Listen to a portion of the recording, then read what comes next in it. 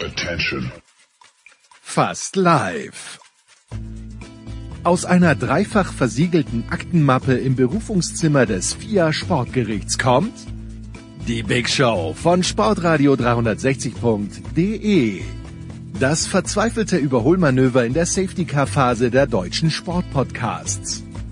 Wir suchen uns unsere Rennleiter immer selbst aus. Hallo, hier ist Heinz aus Grenzen. Hallo, hier ist Jutta Kleinschmidt. Wir fahren trotz verbaler Einfädler die Slaloms bis zum bitteren Ende durch. Servus, hier spricht Fritz Klopfer. Grüß euch, das ist der Manuel Feller. Servus, das ist Linus Strafsau. Und wir geben auch weiterhin vor, wirklich alles zu verstehen, was unsere Gäste so sagen. Hey guys, it's Michaela Schifrin. Salut, c'est Pierre Garbert. Hello, this is Karen Hatchinoff and you're listening to Sports Radio 360. Die Big Show von Sportradio 360. Fast live aus dem Münchner Hasenbergel und der Welt. Jetzt. So, Herrschaften, die Big Show 631, also Sportradio 360. Länderspielpause ist immer ein kleines bisschen schwierig, wobei ich ja nach wie vor nicht der Meinung bin, dass es Länderspielpause heißen sollte. Es ist ja eigentlich die Bundesliga-Pause, weil Länderspiele stattfinden. Es ist wurscht. Aber wir fangen an mit Fußball mit Sven Haist, denn am vergangenen Wochenende hat es ja in England, Arsenal gegen Manchester City gegeben. Sven war im Stadion, da sprechen wir drüber. Danach 2 Teile Schmieder und Oldörp. Oldörp war bei der deutschen Fußballnationalmannschaft am Dienstag, meine ich. Und gleichzeitig reden wir aber auch über dann Lionel Messi und den Start der NHL und mit Schmiedi dann auch noch über The Sphere. Dieses neue unglaubliche Erlebnis, das es mittlerweile in Las Vegas gibt. Weiter geht's danach mit Motorsport, ausführlicher Formel 1. Weiter geht's mit Coach Stefan Koch zunächst. Basketball in Deutschland in aller Ausführlichkeit. Danach sehr ausführlich Motorsport. Formel 1 in Katar. Das hat nach echtem unangenehmen Sport ausgeschaut, so wie viele Fahrer da rausgestiegen sind aus ihren Boliden am vergangenen Sonntag. Danach noch ein Segment mit The Voice, also Stefan Ehlen zunächst zur Formel 1 und danach The Voice auch noch zusätzlich zur MotoGP. Weiter geht's mit der National Football League. Nicolas Martin, Franz Büchner und Christian Schimmel. Gefolgt von Rugby. Simon Jung und Jan Lüdeke. Nicolas moderiert, denn bei der Rugby WM in Frankreich stehen die Viertelfinale an. Und dann noch hinten raus Markus Götz und Uwe Semrau. Zunächst zum Handball und dann zum Tennis, denn in der Handball-Bundesliga weiß man im Moment nicht so recht. Ja, die Füchse haben noch keinen Verlustpunkt, aber sind sie wirklich die beste Mannschaft? Und hinten raus Tennis Shanghai.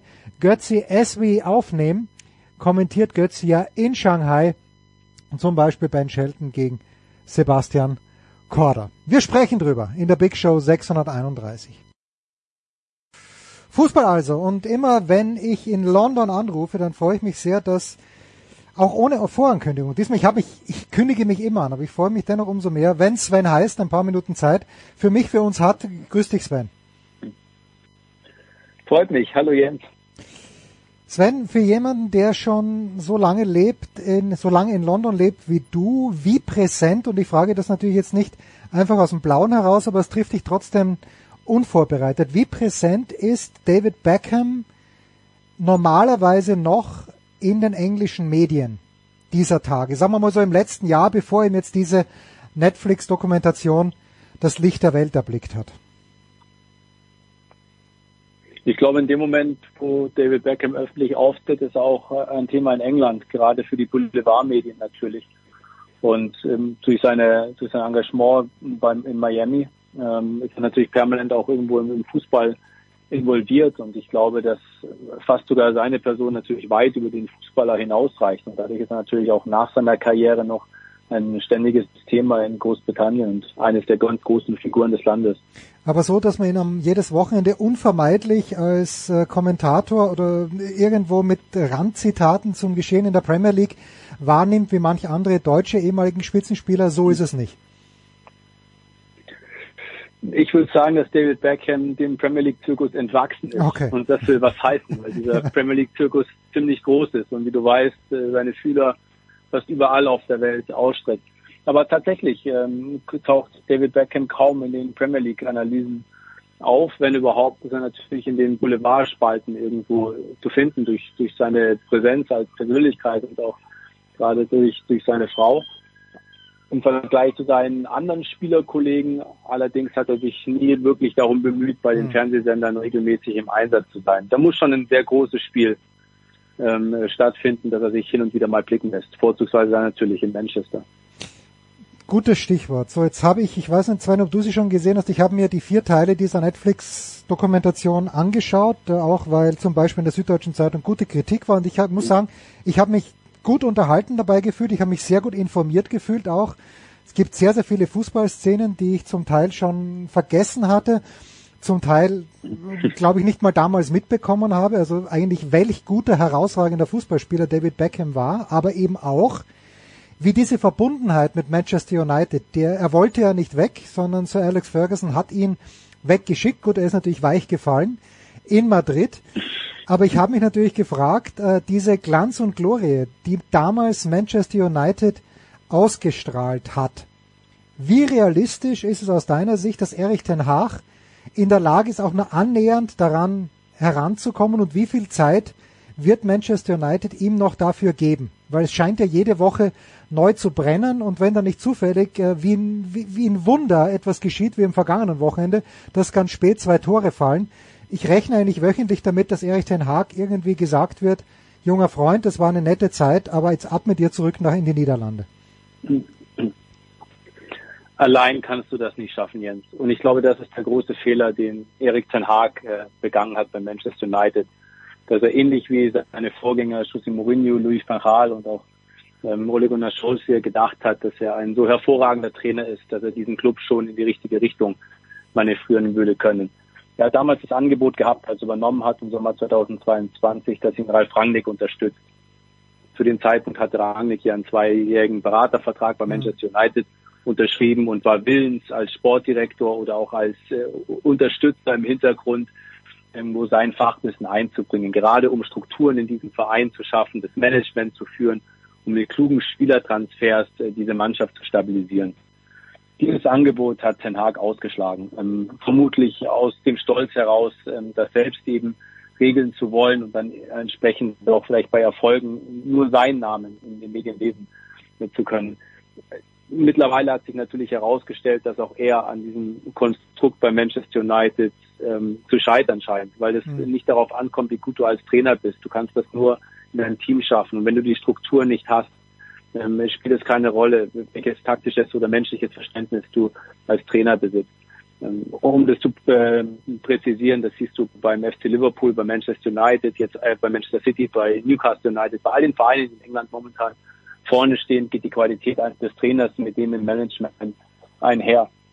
Um damit die Frage von dir konkret zu beantworten, glaube ich, dass die Wahrscheinlichkeit, dass Manchester United zu alter Größe nochmal zurückkommt, sehr realistisch ist. Allerdings wird sie nur damit einhergehen, wenn du andere Besitzer hast, beziehungsweise Besitzer, die ein Management etablieren, das auf ähnlichem Niveau ist wie bei all den anderen Vereinen.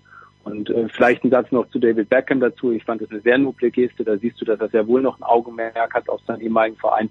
Er hat vor ein paar Tagen Harry Maguire angerufen, als der dann beim Länderspiel von England in Schottland von den Fans verschmäht worden ist und hat ihm im Hintergrund sehr, sehr wohlwollend zugesprochen. Es war eine große Geste von Beckham und zeigt auch, wie wichtig Spieler sind, wie Maguire zum Beispiel, auch ein Scott McTominay, Mannschaftsspieler, die sich nicht immer in den Vordergrund drängen, aber die Charakterstärke besitzen, um den Verein zusammenzuhalten. Und auf diese Spieler hat Erik ten Hag zuletzt zu wenig gesetzt.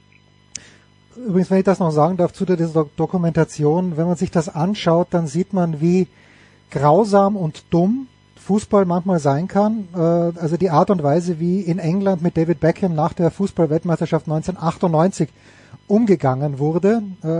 Ich glaube, man könnte sogar noch froh sein, dass es damals die angeblich sozialen Medien nicht gegeben hat.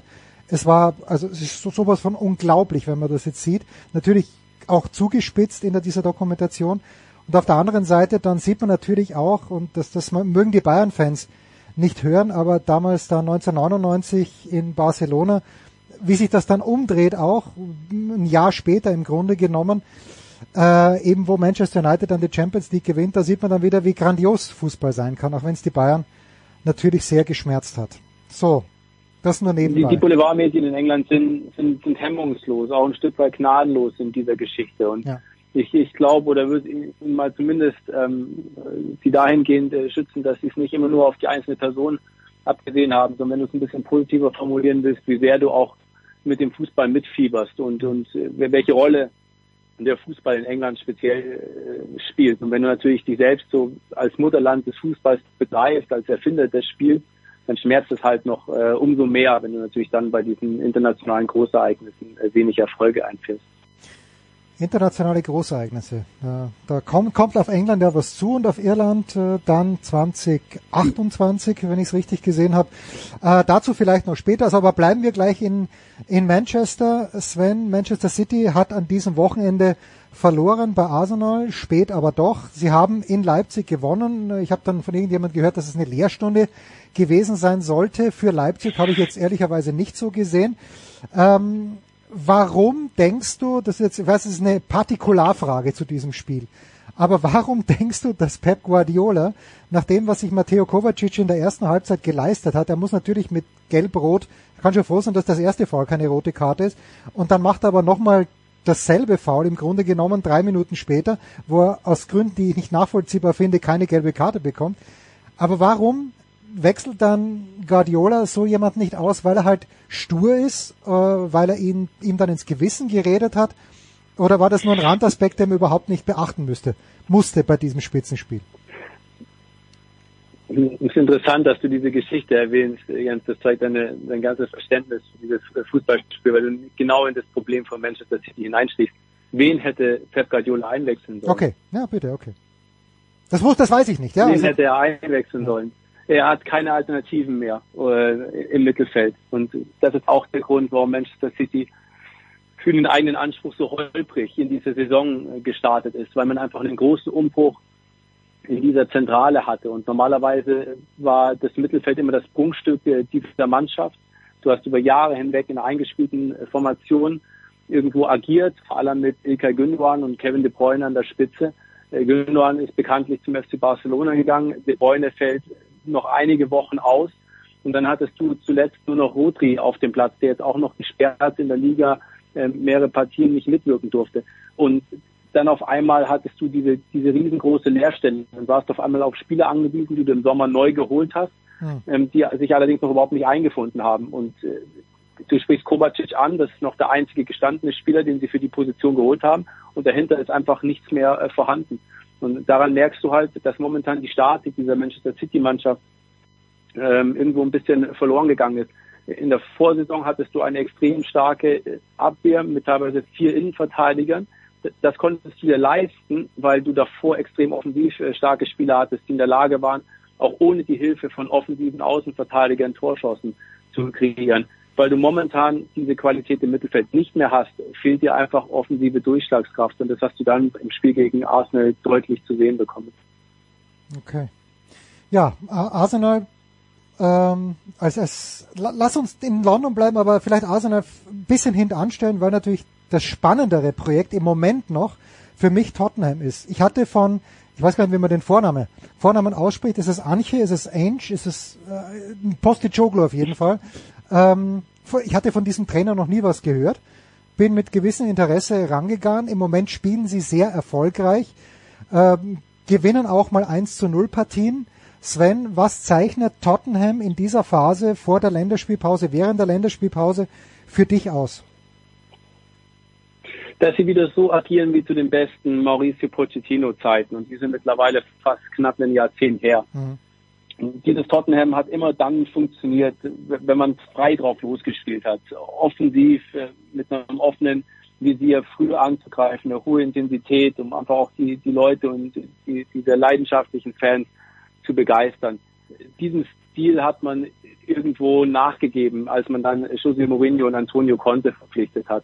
So ein bisschen hat sich da der Vorstandsboss Daniel Levy davon leiten lassen, dass diese beiden Erfolgstrainer, die schon so viel gewonnen haben, dann hoffentlich auch mit Tottenham gewinnen würden. Dabei haben die beiden Coaches einen Stil, der überhaupt nicht zu den Spurs gepasst hat. Und das hast du über die Jahre einfach gemerkt. Und die konnten weder was mit dem Verein anfangen, noch mit den Spielern, noch umgekehrt hat der Club zu den Trainern gepasst. Und Ange Postecoglou hat es einfach sozusagen von seiner Spielidee eine ähnliche Ausrichtung wie Pochettino damals. Und er hat auch einfach die Qualität besessen, unvoreingenommen in diesen Verein hineinzugehen. Nicht die Spieler an dem zu messen, was sie zuletzt geleistet haben, sondern sich selbst daran gefreut, bei Tottenham sein zu können. Und du hattest bei Conte und bei Mourinho immer das Gefühl, dass es halt die Pflicht ist. Jetzt müssen sie wieder zur Arbeit gehen. Aber wirkliche Dankbarkeit, dass sie diesen Club trainieren dürfen, hast du nie gespürt. Und das ist halt jetzt bei ihm anders und überträgt sich auf diese gesamte Mannschaft. Noch dazu ist er mir von Beginn an wirklich grundsympathisch gewesen, ein total angenehm nahbarer Mensch, der sehr viel vom Fußball versteht und aus vielen Spielern, die schon längst abgeschrieben waren bei den Spurs, jetzt eine formidable Mannschaft entwickelt hat, die auszeichnet, dass sie in allen Lagen eine Lösung findet. In Überzahl, in Unterzahl und auch in engen Spielen bisher. Wer, wenn überhaupt, hat denn am meisten davon profitiert, dass jetzt eben dieser Leuchtturm im Sturm mit Harry Kane nicht mehr da ist? Gibt's da, also Son ist mir schon klar, aber der hat ja ganz gut eigentlich mit Kane zusammengespielt. Aber gibt's jemanden in dieser Mannschaft, wo du wirklich sagst, okay, der hat diese Befreiung gebraucht? Nein, davon hat keiner profitiert, weil das wäre ungerecht, weil dann würdest du indirekt sagen, dass Harry Kane Spieler oder die ganze Mannschaft gehemmt hat durch seine große Figur. Und das ist einfach nicht der Fall. Ich glaube, dass wenn Harry Kane da wäre, dann wäre dieses Tottenham auf Sicht noch mal stärker, weil jeder sich nach so einem Spieler sehnt. Klar ist, wenn du natürlich Kane hast und der jedes Spiel spielt, dann kann ein anderer nicht spielen. Sozusagen ist natürlich indirekt das jetzt für Richarlison leichter geworden, in die Mannschaft zu kommen. Allerdings glaube ich einfach, dass man sich an dem aktuellen Status erfreut. Und das wäre mit Kane sicher, dass es jetzt halt ohne Kane passiert, dass sie Tabellenführer sind, sorgt natürlich für einige Schlagzeilen in England, weil du weißt ja selbst, Kane hat halt noch nie einen Titel gewonnen. Jetzt stellt sich mal einer vor, dass Tottenham ausgerechnet im ersten Jahr nach Kane gewinnt. Aber nochmal, das ist einfach in sich gerade stimmig und das ist mannschaftlich geschlossen. Du kannst da keinen rausgeben, keinen wegnehmen. Sie haben sehr gute Transfers gemacht. Nimmt James Maddison als Spielmacher wunderbar. Einen wunderbaren neuen Torwart haben sie, den Linksverteidiger Destiny Udogie, finde ich grandios. So, es sind einfach viele gute Entscheidungen getroffen worden. Das, was sie in den vergangenen Jahren nicht hingekriegt haben, ist ihnen jetzt eben über den Sommer hin gelungen. Ja, und natürlich, das darf man nicht vergessen, die Wolfsburger werden sich freuen. Mickey van de Ven, der Innenverteidiger, ist für mich eine große Überraschung. Kürzlich in der Times bisher als Spieler der ersten Monate ausgezeichnet worden und das hat er sich absolut verdient. Wenn ich richtig informiert bin, hat er ja auch den Siegtreffer am Wochenende gegen Luton Town erzielt. Ja, gab's nicht auch einen Stürmer, der jetzt in Neapel ganz erfolgreich ist, der irgendwie in Wolfsburg nicht ganz zurechtkam mit der Bundesliga? Ich kann mich aber auch täuschen. Ja, Sven, lass uns dann ein Wort noch zu Arsenal verlieren. Ich glaube, in den USA würde man sagen, dass eigentlich für Arsenal nach dieser grandiosen Spielzeit, die sie letztes Jahr hingelegt haben, in diesem Jahr der sogenannte Sophomore-Slump angesagt wäre. Also das zweite Jahr, das zu bestätigen. Jetzt stehen sie in der Tabelle nach diesem Sieg gegen Manchester City punktgleich mit Tottenham da. Ich weiß, 8 Spieltage, alles noch früh. Aber bist du als Wahl-Londoner auch ein kleines bisschen überrascht, dass Arsenal doch auch in diesem Jahr wieder ganz vorne mitspielen kann, zumindest bis jetzt? Nach den Transfers, die sie im Sommer getätigt haben, wäre alles andere eine Enttäuschung. Okay. Diese Latte hat sich der Club selbst auferlegt sozusagen. Also es ist gar nicht von außen gekommen, sondern Arteta und der Verein haben gesagt, wir sind jetzt in einer guten Ausgangslage und wir wollen eben jetzt das vermeiden, dass wir wieder abrutschen. Insofern investieren wir nochmals massiv in die Mannschaft hinein und das haben sie ja gemacht, indem sie ja unter anderem Declan Rice geholt haben. Dass sie jetzt da vorne mit dabei sind, ist genau das, was sie haben wollen und du hast gemerkt, nach dem Erfolg in Manchester City, ich war im Stadion, die Atmosphäre war grandios, welche Befreiung das für diesen Verein war, dass sie zum ersten Mal seit Jahren in der Liga den Meister geschlagen haben. So, und ich glaube, das wird ihnen zusätzlich nochmal irgendwo einen Auftrieb verschaffen. Wie weit es dann am Ende reicht, wird vor allem auch die Belastung in der Champions League zeigen. Denn du hast schon gesehen, davor haben sie in Lords verloren, dass das Kraft kostet und dass sie mit dieser Doppelbelastung so nur nicht konfrontiert worden sind in den vergangenen Jahren. Und wie sie da diese Balance aus Champions League und Premier League hinbekommen, wird am Ende dann vermutlich auch entscheiden, wie sie in der Meisterschaft abschneiden. Dann lass uns schließen, weil ich schon angesprochen habe, mit dieser Vergabe der Fußball-Europameisterschaft nach England und nach Irland. Ich denke, dass England, oder lass es Großbritannien sein, aber wahrscheinlich nur England, auch in der Lage gewesen wäre, als eines der wenigen Länder in Europa, das wahrscheinlich alleine zu stemmen. Ist es aus deiner Sicht A, eine weise Entscheidung oder eine diplomatisch gute Entscheidung, das mit Irland gemeinsam zu machen? Und B, bricht da in England dieser Tage irgend so etwas wie Euphorie aus oder wird das einfach zur Kenntnis genommen? Es ist zur Kenntnis genommen worden, weil die Entscheidung ja eigentlich schon in dem Moment feststand, wo sich England um diese Europameisterschaft 2028 beworben hat. Ich habe das Gefühl, dass Großbritannien schon momentan eines der wichtigsten Partner der UEFA ist. Und das jetzt nicht erst seitdem die Regierung ja massiv auch zum Sturz dieser European Super League damals beigetragen hat und was der UEFA in die Karten gespielt hat. Ich habe das Gefühl, dass sich der Europäische Verband nach Ausrichtern sehnt, die eine Verlässlichkeit haben, die eine Erfahrung besitzen und wo man natürlich gutes Geld mit verdienen kann. Und das ist eben so ein bisschen zuletzt die Rückbesinnung auf die Kernmärkte gewesen. 2016 war die Europameisterschaft in Frankreich, dann gab es die globale EM, anschließend Deutschland, England und dann Italien. So, und England verspricht dir natürlich halt einfach Stadien, die eine Kapazität haben von durchgehend über 50.000 Menschen. Damit lässt sich einfach sehr gutes Geld verdienen. Und an der Spitze natürlich das Wembley-Stadion, Fassungsvermögen knapp 90.000, ein riesiger Logenbereich.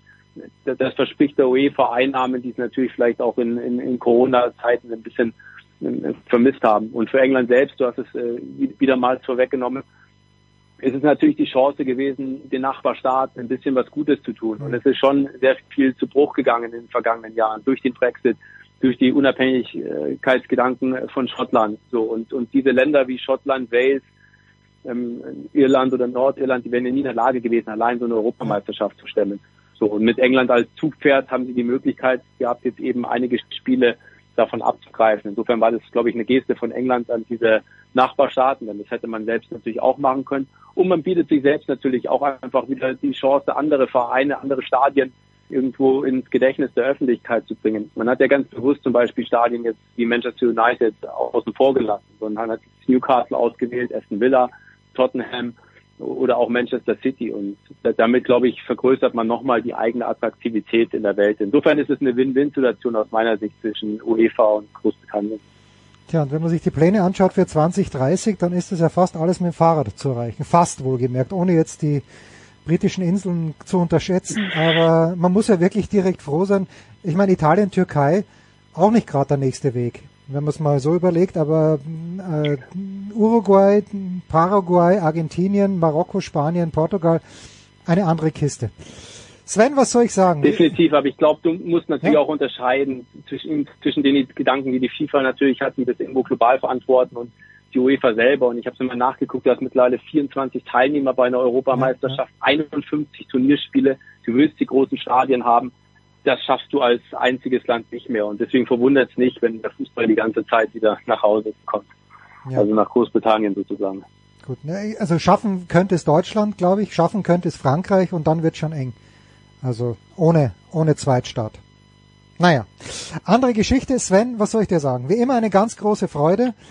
Ob es das mit Fußball war oder nicht, weiß ich noch nicht. Das hängt ein bisschen davon ab, wen wir noch erreichen. Aber mit Sven war es auf jeden Fall. Big Show 631, kurze Pause. Danke, Sven Haist in London.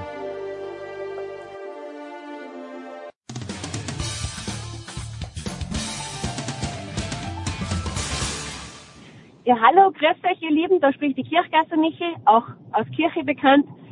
Seit 4 Jahren nicht mehr mit dabei im Ski-Weltcup, aber habe das immer gern gemacht und ihr hört Sportradio 360. So, Herrschaften, weiter geht's mit, wie angekündigt, wie erhofft, mit ein kleines bisschen Fußball und auch ein kleines bisschen NHL. Es ist spät in der Nacht in Boston, aber Heiko Oldörp hat doch ein paar Minuten Zeit für uns. Moin, moin, Heiko. Moin. Heiko, du warst in Foxborough, hast die deutsche Mannschaft, die deutsche Fußballnationalmannschaft dort gesehen bei der Ankunft. Can you paint us a picture, please? Wie ist denn das? Ich meine, sind da 500 Leute? Ich bin jetzt immer noch geflasht von dieser Beckham-Doku, der überall, wo er hingekommen ist, Personenschutz brauchte. Wie ist es, wenn die deutsche Nationalmannschaft am Trainingsgelände oder am Spielgelände der New England Patriots auftaucht? Er ist nicht das Trainingsgelände der New England Patriots, ist zwar am Gelände der Patriots, aber es ist auf dem New England Revolution Training Center, also auf dem den beiden Rasenplätzen da des MLS-Teams. Und da war ich am Dienstag zur ersten Trainingseinheit. Da begann ja quasi die Ära Julian Nagelsmann. Gut, man braucht ein bisschen Fantasie, wenn man sich vorstellen will, dass da eventuell tatsächlich jetzt die Basis gelegt wird für einen neuen Fußball-Hype in Deutschland.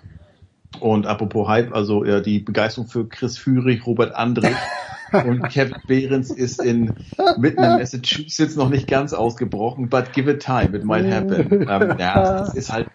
Es ist halt, also ich find's toll, die mal hier vor Ort zu sehen. Das muss wirklich sein, das letzte Mal, dass ich beruflich mit denen zu tun hatte, und da merkt man auch, wie alt man ist und wie die Zeit vergeht, war tatsächlich am 17. Juli 2014 beim WM-Finale in Rio. Und wenn ich sehe, dass Thomas Müller und Mats Hummels immer noch dabei sind, dann denke ich, okay, ist was passiert? Ist irgendwas Wichtiges passiert? Oder sind wir noch so gut wie damals? Und da musste ich aber schon wirklich gucken. Also ich habe zwar hier auch die Bundesliga über ESPN Plus, kann ich sie mir angucken, aber ich habe einfach zu viel zu tun.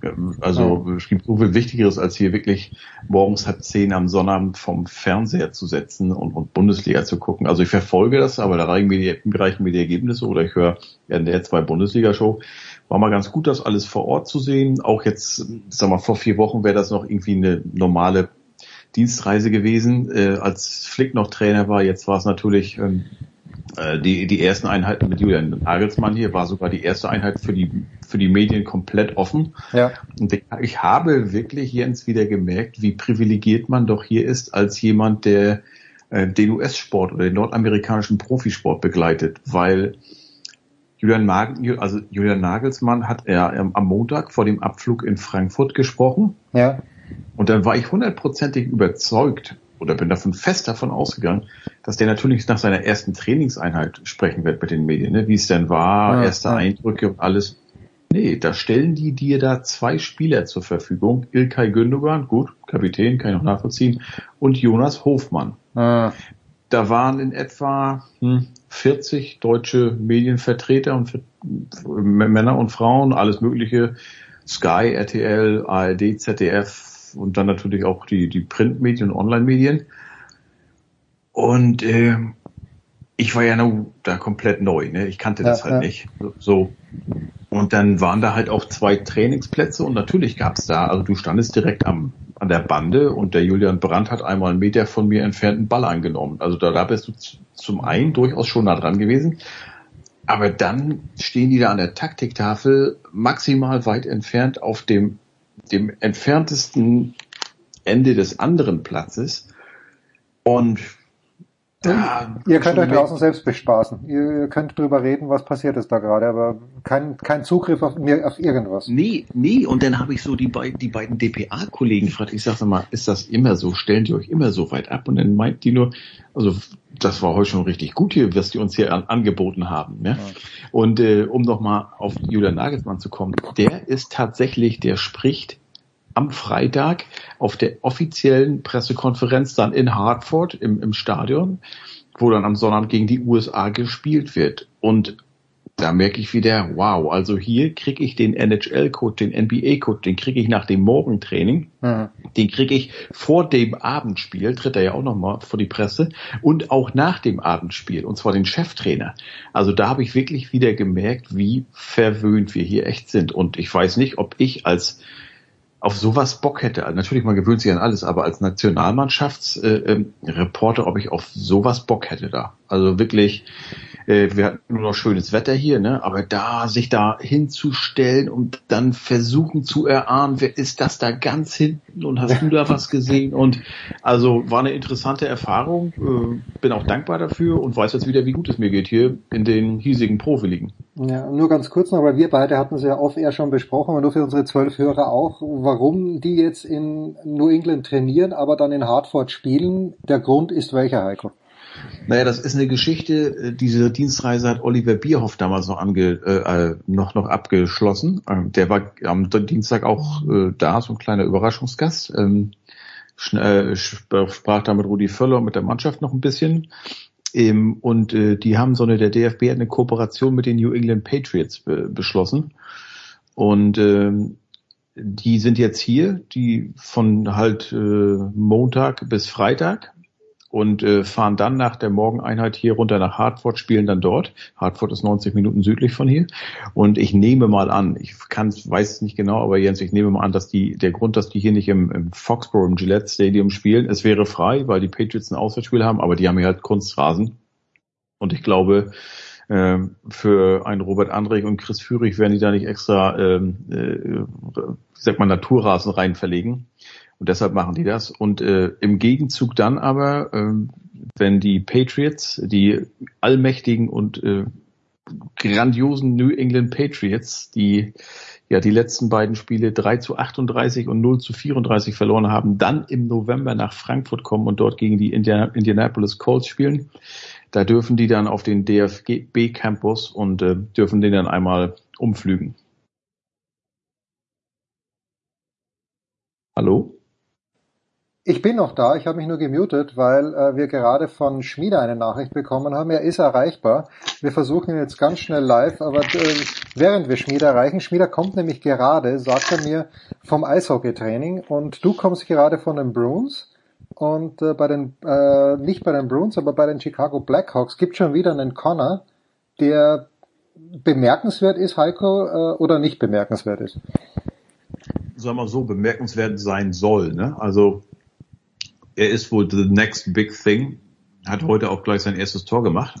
Also es war interessant, ich bin ein bisschen später gekommen, war 5 Minuten zu spät und die erste Aktion, die ich dann wirklich sehe, war das erste NHL-Tor von Connor Bedard. Schmiedi. Und aber wer ist schon Connor Bedard gegen Jürgen Schmieder? Moin Jürgen. Ein Niemand. Ja. Wer ist Connor Bedard im Vergleich zu Finn Schmieder? Ja, also Jürgen hat ja in unsere Gruppe einen Check reingestellt von Finny Schmieder, der aller Ehren wert war. Heiko, führe ruhig aus. Also er hat ein Tor geschossen, erstes NHL-Tor von Connor Bedard. Genau, war ich danach noch in der Kabine bei den Blackhawks, weil ich mit Lukas Reichel gesprochen habe.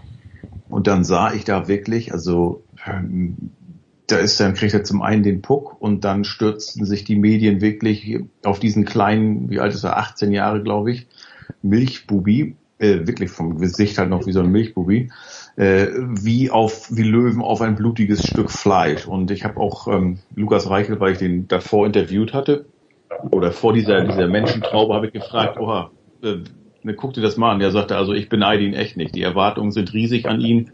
Das ganze Medieninteresse ist riesig. Ich weiß nicht, ob er der nächste Conor McDavid wird. Vielleicht will er das gar nicht werden, weil er einfach Connor Bedard ist und auch so gut werden möchte, wie Connor Bedard halt sein kann. Aber ich habe von ihm vorher noch nicht viel gehört, muss ich sagen. Heute ist er mir im Gegensatz zu einem Connor McDavid im gleichen Alter nicht so aufgefallen. Weil bei McDavid siehst du einfach, wenn der Antritt ist halt einzigartig. Aber gut, das war auch heute sein zweites Spiel innerhalb von 24 Stunden. Die haben wir zum Auftakt in Pittsburgh gleich gewonnen. Aber klar, so was man von den Medien mitkriegt, auch im Fernsehen hier, der wird schon mächtig gehypt und die Liga ist, glaube ich, froh, dass so ein Traditionsverein, so ein Original Six Verein wie die Chicago Blackhawks eventuell bald wieder in besseren Gefilden sein werden und vielleicht in die Playoffs kommen und Titel mitspielen werden, weil die letzten Jahre waren ja sehr, sehr dürftig. Titelverteidiger aber, um noch ganz kurz was, Heiko ist dann gleich auch dahin, weil er was arbeiten muss, aber Titelverteidiger Schmiedi, eigentlich dein Heimteam, die Vegas Golden Knights. Wie zelebriert denn die NHL den Saisonauftakt, wenn überhaupt? Schon gut, also ich war jetzt in Vegas bei dem Vorbereitungsspiel, als sie dann auch so Banner an die Fans verteilt haben und so weiter. Also der Auftakt ist schon groß. Merkst du jetzt auch bei den Kings, endlich geht's los und Finny hatte dann mal Training auf dem Nebeneis, als die Profis trainieren und du merkst dann schon, jetzt wird's ernst. Also vor 3-4 Wochen wird's nur lustig und jetzt geht so die Saison los und du willst jetzt schon die ersten 5-10 Spiele zeigen, wo sind wir denn eigentlich? Und dann pendelt sich so ein bisschen ein. Also dann merkst du so, wenn's November, Dezember wird, dann spielt so die Saison und dann wird's wieder richtig ernst im Februar. Aber jetzt so zu Beginn ist natürlich, du präsentierst dich zum ersten Mal daheim den Fans so richtig, vielleicht auch anderswo und man merkt schon in Vegas, die Stimmung ist Wahnsinn, weil die wissen, das ist ein gutes Team, wir sind der Titelverteidiger, wir können auch in dieser Saison was reißen. Deshalb die Euphorie in Vegas um dieses Team, um diesen Verein ist ungebrochen. Ich habe apropos Euphorie, Dreiseitel sitzt gerade auf der Strafbank. Ich gucke hier gerade, Vancouver gegen Oilers liegt 1-6 hinten. Hatte er wann war das? Dienstag? Nee, Montag hatte er einen Media Call. Ich war sehr überrascht, dass Jürgen nicht dabei war, sondern ein Johannes Schnitzler von der SZ. Ja. War natürlich nicht mal ansatzweise ein Ersatz. Und da hat Leon halt so ein bisschen auch erzählt, was er halt immer so erzählt, ne? Glauben, dass sie Jahre reifer sind, weiter sind, ein komplettes Jahr jetzt mit Matthias Eckholm, den sie ja vergangenes Jahr aus Nashville zur Trade Deadline bekommen haben. Und ja, erzählt halt die Oilers schon zu den 5-6 Teams, die um Meistertitel mitspielen können. Aber wirklich, ich meine, letztes Jahr, wir haben es gesehen, bei den Oilers da 7-1 gerade. Bei den Oilers haben wir es gesehen, wir haben es hier in Boston gesehen, diese Regular Season ist sowas von ein komplett anderer Sport als die Playoffs nachher. Klar wird auch noch auf dem Eis ausgetragen, aber du musst einfach eins von diesen 16 Teams sein, das die Playoffs erreicht. Und dann musst du halt, also dann gelten ganz andere Gesetze als von jetzt bis Mitte April. Also wirklich, wir haben das damals auseinandergenommen auch. Edmonton war ja nun wirklich das heißeste Team, das in die Playoffs ging. Und jetzt muss man auch mal sagen, die sind die letzten beiden Jahre jeweils am späteren Meister gescheitert. Ich würde sagen, damals vor 2 Jahren gegen Colorado hat noch viel gefehlt, gegen Vegas fehlte nicht viel. Andererseits hätten sie auch jeweils in beiden Jahren gleich in der ersten Runde gegen die Kings rausfliegen können. Also der Westen ist wirklich, wirklich dicht und eng. Und wenn du mich jetzt fragst, heute, was haben wir, 12. Oktober, ich habe keine Ahnung, wer Meister werden kann. Ich kann dir 5, 6, ich kann dir auch 8 Teams nennen, aber garantiert 3, also 3, unter denen garantiert der Meister ausgespielt wird, kann ich dir nicht sagen. Nee, kann man nicht, aber you heard it here first, ich habe die Oilers. Punkt. Ja, bitte. Ich habe einen kleinen Obolus auf Edmonton gesetzt. Punkt. Ich glaube, es ist soweit. Also irgendwann ist es dann doch ein Numbers Game. Und ja, die Playoffs sind unvorhersehbar. Und dann spielst du verletzt. Also wir erinnern uns an Leon mit seiner Knöchelverletzung, ja, wo du halt irgendwann auf dem Zahnfleisch beißt, weil du schon vom auf die Zähne beißen keine Zähne mehr hast. Also irgendwann ist es halt so, aber ich glaube, die Oilers gehören zu diesen 4, 5 besten Teams in der NHL und irgendwann ist es soweit. Irgendwann kriegst du dann diese Bälle, irgendwann kriegst du den Lauf und dann lässt sich nicht mehr verhindern. Ich glaube, wenn du so gut bist, wie es McDavid und Draisaitl sind und so gut die Oilers sind, lässt sich mittelfristig nicht verhindern, dass die zumindest in die Finals kommen. Punkt. Also wenn ich mal hier, und wir sind ja beim ersten Spiel von 82 Vorrundenspielen, und das kann man auch sagen, das ist noch das, 4., 5. Testspiel eigentlich, brauchen halt ein bisschen, um sich einzugrooven, aber das große Problem des Vorjahres ist wieder da. Jack Campbell wurde als Nummer 1 ins Tor gestellt und wurde im 2. Drittel nach dem 4. Gegentor rausgenommen. Jetzt ist Stuart Skinner drin, seit einem Drittel und hat auch schon 3 kassiert. Also es ist wirklich die neuralgische Stelle. Die machen da weiter, wo sie aufgehört haben. Aber wie gesagt, wir wollen mal nicht gleich Panik schieben. Jetzt geht Conor McDavid gerade auf die Strafbank. Kann sein, dass sie gleich das nächste Powerplay-Tor kassieren. Aber gut, Mitte Oktober ist noch niemand Meister geworden, ne? Zum Glück. Lass uns eine ganz kurze Pause machen und Heiko, ich weiß, du musst gleich weg, aber ein kurzes Thema noch mit dir und dann mit Schmiedi auch noch zu etwas in Las Vegas.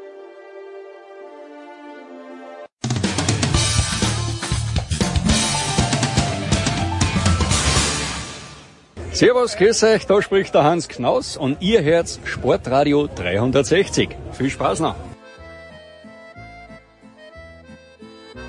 So, weiter. Big Show 631 mit Heiko Oldörp und mit Jürgen Schmieder und einmal noch zurück zum Fußball. Heiko, wir waren ja im Sommer gemeinsam bei den US Open, ein paar Tage nachdem Lionel Messi angekommen ist. Wir haben über Messi auch gesprochen mit Sebastian Fest und mit Schmiedi.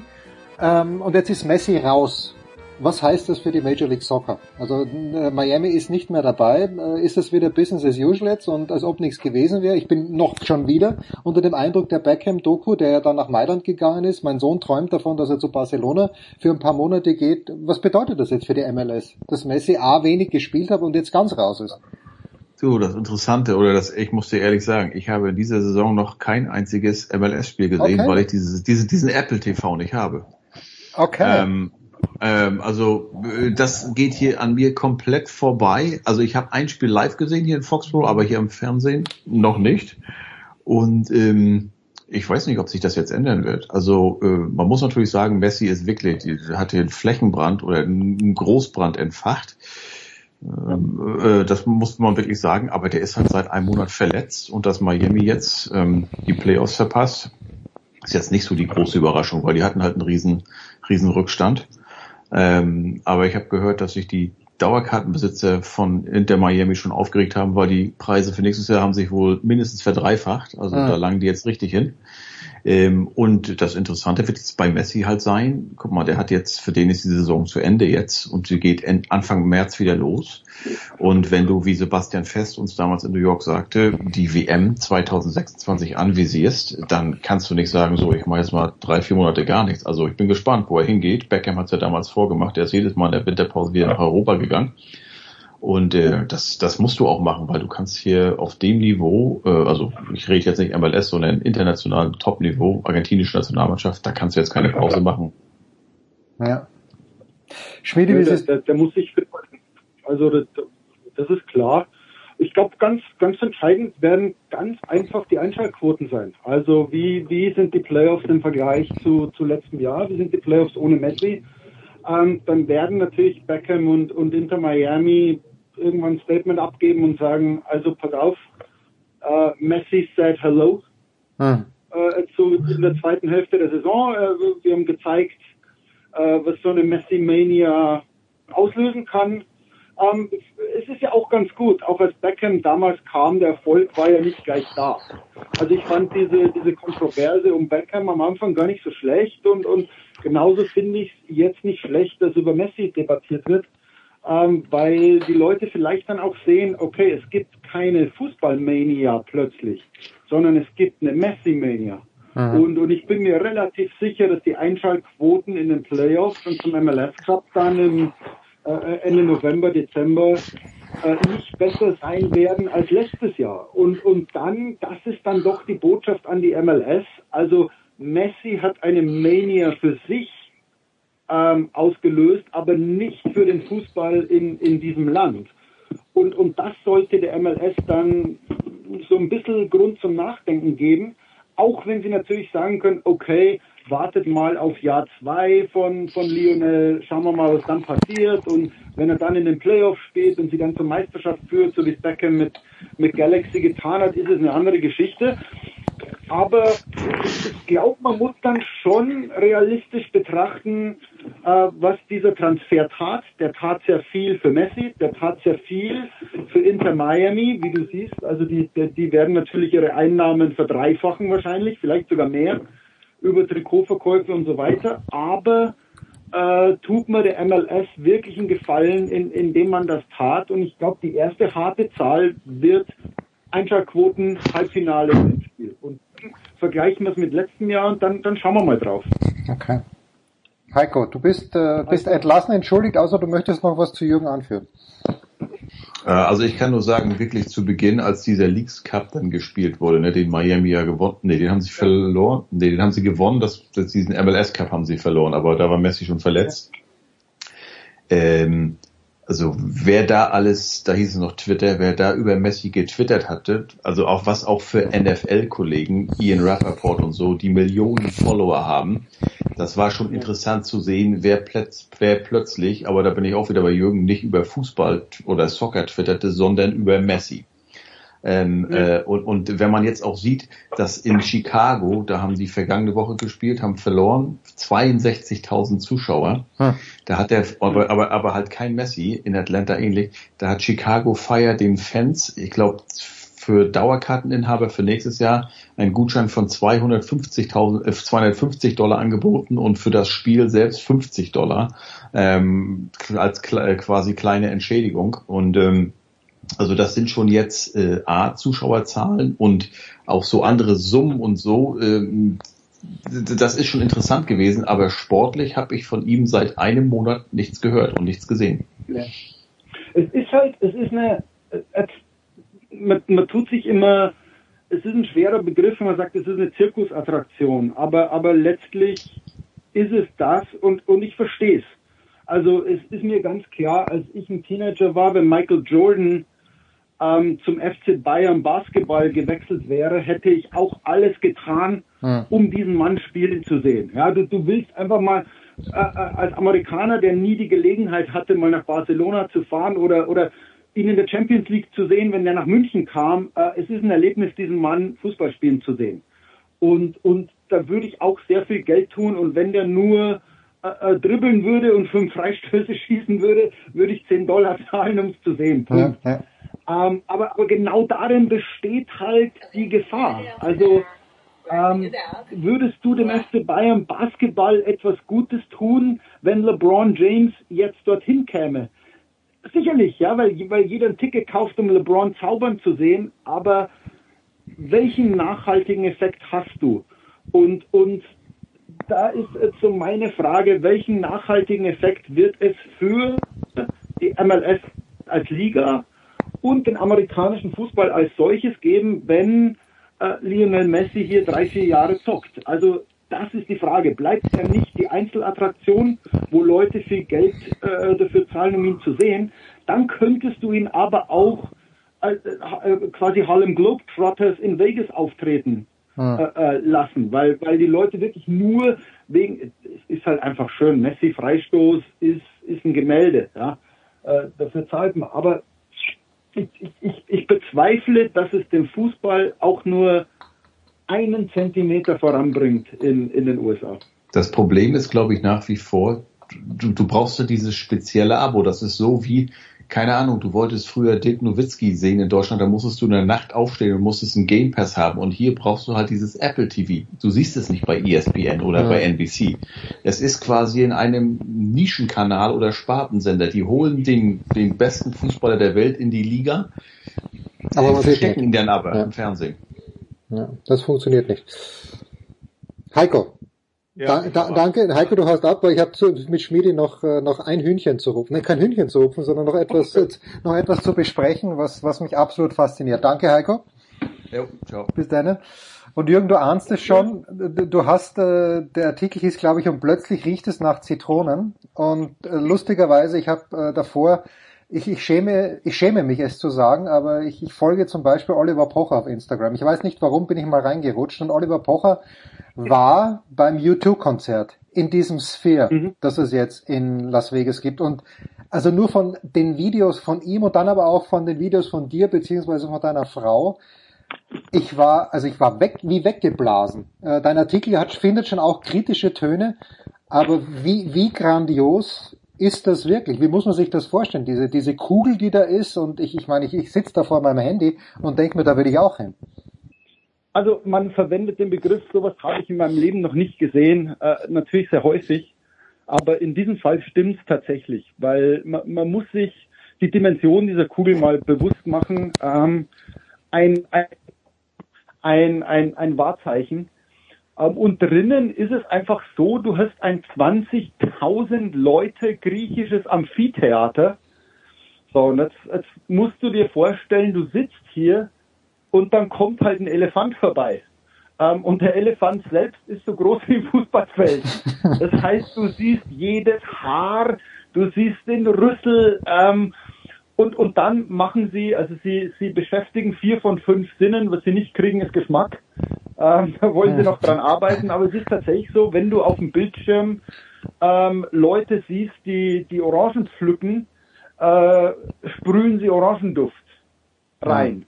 Das heißt, es riecht wirklich nach Orangen, es weht Wind durch dein Haar, und dann, wenn eine Herde Wildpferde auf dich zutrampelt, ruckeln die Sitze. Und zwar so, dass es passt. Also wenn der Elefant trampelt, rutscht der Sitz, bump, bump, also wie so bei Jurassic Park. Wenn die Pferde trampeln, dann ruckelt es richtig. Wenn du im Helikopter sitzt, ruckelt so, wie es im Helikopter ruckeln würde. Das heißt, du bist wirklich mit 4 von 5 Sinnen dabei, und es ist wirklich ein Erlebnis, zumal sie eben mit U2 als Konzert und jetzt mit diesem Aronofsky-Film wirklich gezeigt haben oder so eine Blaupause vorgelegt haben. Schaut mal, was hier in dieser Kugel möglich ist. Und das ist natürlich jetzt so eine Einladung an alle Filmemacher, an alle Konzertproduzenten. Überlegt euch mal was. Also überlegt euch mal, was wäre denn hier, wenn Steve Aoki einen psychedelischen Race veranstalten würde? Mit dieser Kugel, mit diesen Videomöglichkeiten. Denk an Popkonzerte oder denk an andere Filme, wo du sagst, lieber Quentin Tarantino, hättest du nicht Bock, was für diese Kugel zu ab sofort ist die Büchse der Pandora, glaube ich, geöffnet, weil du sowohl im Bereich Musik, Konzerte, als auch in Filmemachen gezeigt hast, schau mal, das kann die Kugel. Liebe Kreativen, spinnt euch aus, weil in dieser Kugel ist sehr, sehr viel möglich. Ist diese Kugel nur möglich in Las Vegas, weil dort Kosten und Mühen nicht gescheut werden? Ich habe in deinem Artikel, vielleicht habe ich es überlesen, aber ich habe nicht gelesen, wie viel sie gekostet hat. Ich habe nur gelesen, dass für diesen Film eben über die Entwicklung der Erde war es, glaube ich, dass man, glaube ich, $70 zahlen musste, was ich sofort zahlen würde. Wie viel hat das Ding gekostet? Und wenn ich U2 sehen würde, da werden $70 wahrscheinlich nicht reichen. Die reichen nicht. Also U2 geben noch 20 Konzerte bis Jahresende und ich glaube also ist natürlich ausverkauft. Auf dem Schwarzmarkt ist es 250 aufwärts. Ja, okay. Die Kugel selber 2,3 Milliarden gekostet, Wahnsinn. Also ist damit so im Bereich moderner Stadien.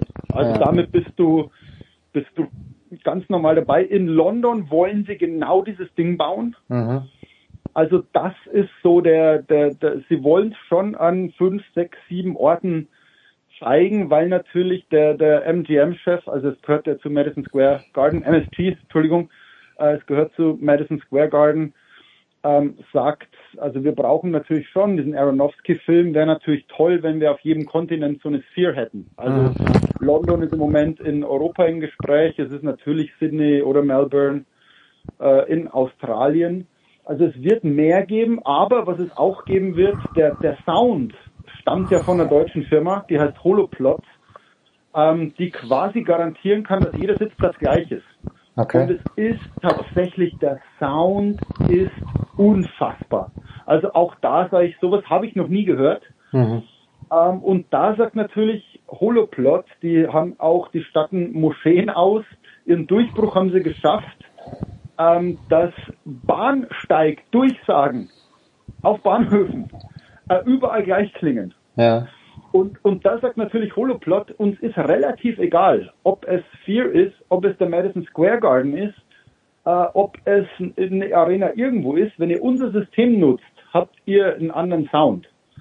Und das ist natürlich so eines der sag mal, zweitrangigen Versprechen dieser Sphere, zu sagen, okay, wenn ihr eure Arena mit tollstem Sound ausstatten wollt, nutzt diese deutsche Firma. Und dann kann natürlich irgendwann Taylor Swift sagen, ja, pass mal auf, wenn wir den Sound so gestalten, dann werde ich künftig nicht mehr mit 7 Semi-Trucks durch Amerika touren müssen, sondern ich brauche bloß noch 3. Aber wenn ich mit diesen 3 toure, dann nur durch Arenen, die dieses Soundsystem haben.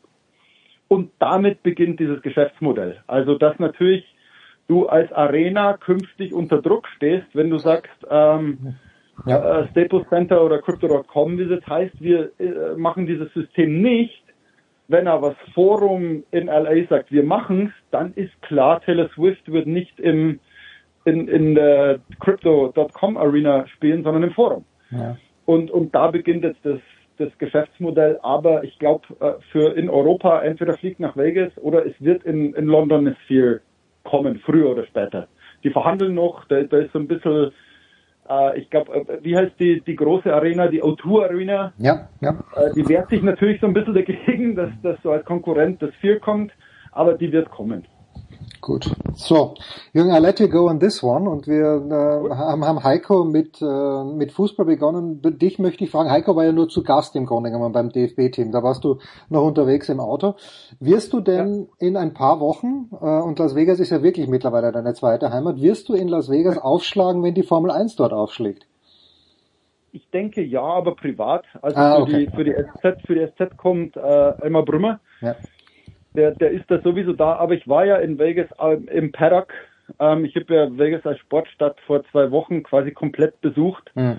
Wir waren bei UFC, wir waren wo die Arena der Ace, die aus Oakland umziehen werden, wo die gebaut werden soll. Wir waren im Stadion der Raiders. Also wir haben alles so ein bisschen Vegas als Sportstadt, und eine der Dinger war natürlich, wir sind die Formel-1-Strecke abgefahren, wir waren im Paddock.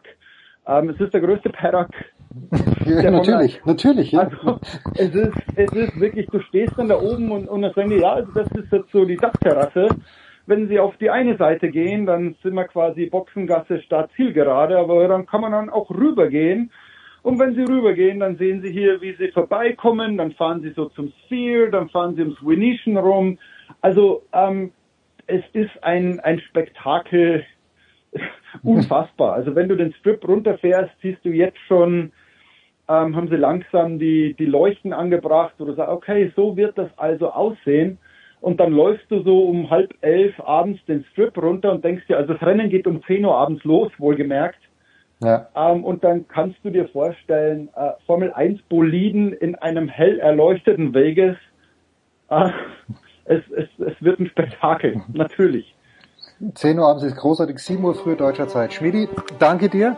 Leg dich wieder hin. Nein, du legst dich jetzt erst hin. Und wir machen in der Big Show 631 eine kurze Pause.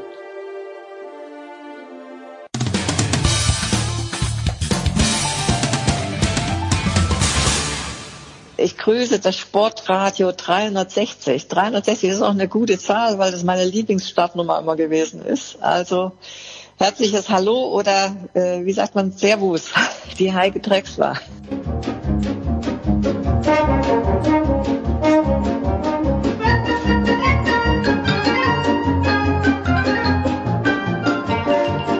Sportradio 360, die Big Show 631 geht weiter, und sie geht weiter mit dem Basketball, vielleicht der international in jedem Fall, aber der deutsche Basketball, und ich freue mich sehr, dass der Coach Stefan Koch ein paar Minuten Zeit für uns hat. Servus Stefan. Jens. Stefan, wir sprechen ja schon ein paar Jahre miteinander, und ich erinnere mich damals, dieser Bamberger Kader mit Brad Wanamaker, das war einer, ja, for the ages, und jetzt hat mir Michael Körner vor 2-3 Wochen gesagt, dass der Kader, den die Bayern aktuell haben, auch einer ist, den die BBL so in dieser Form noch nicht gesehen hat. Es gibt einen neuen Coach mit Pablo Laso. Was ist die dringendste Aufgabe für einen Coach? Wo ist die größte Herausforderung für einen Coach, wenn er wirklich so einen breiten Kader mit so vielen Spitzenspielern hat? Alle glücklich zu halten. Und ich glaube, dass die Bayern in diesem Zusammenhang mit Pablo Laso die bestmögliche Wahl getroffen haben. Wenn ich einen Coach in Europa nennen wollte oder sollte, der dort eine ganz ausgewiesene Stärke hat, dann ist es Pablo Laso. Er ist sehr, sehr gut darin, seinen Spielern kreativ Rollen zuzuweisen, die diese dann auch akzeptieren. Und schafft das auch in großen Kadern, wobei man, glaube ich, das Problem nicht zu groß machen sollte. Die Bayern spielen unfassbar viele Partien.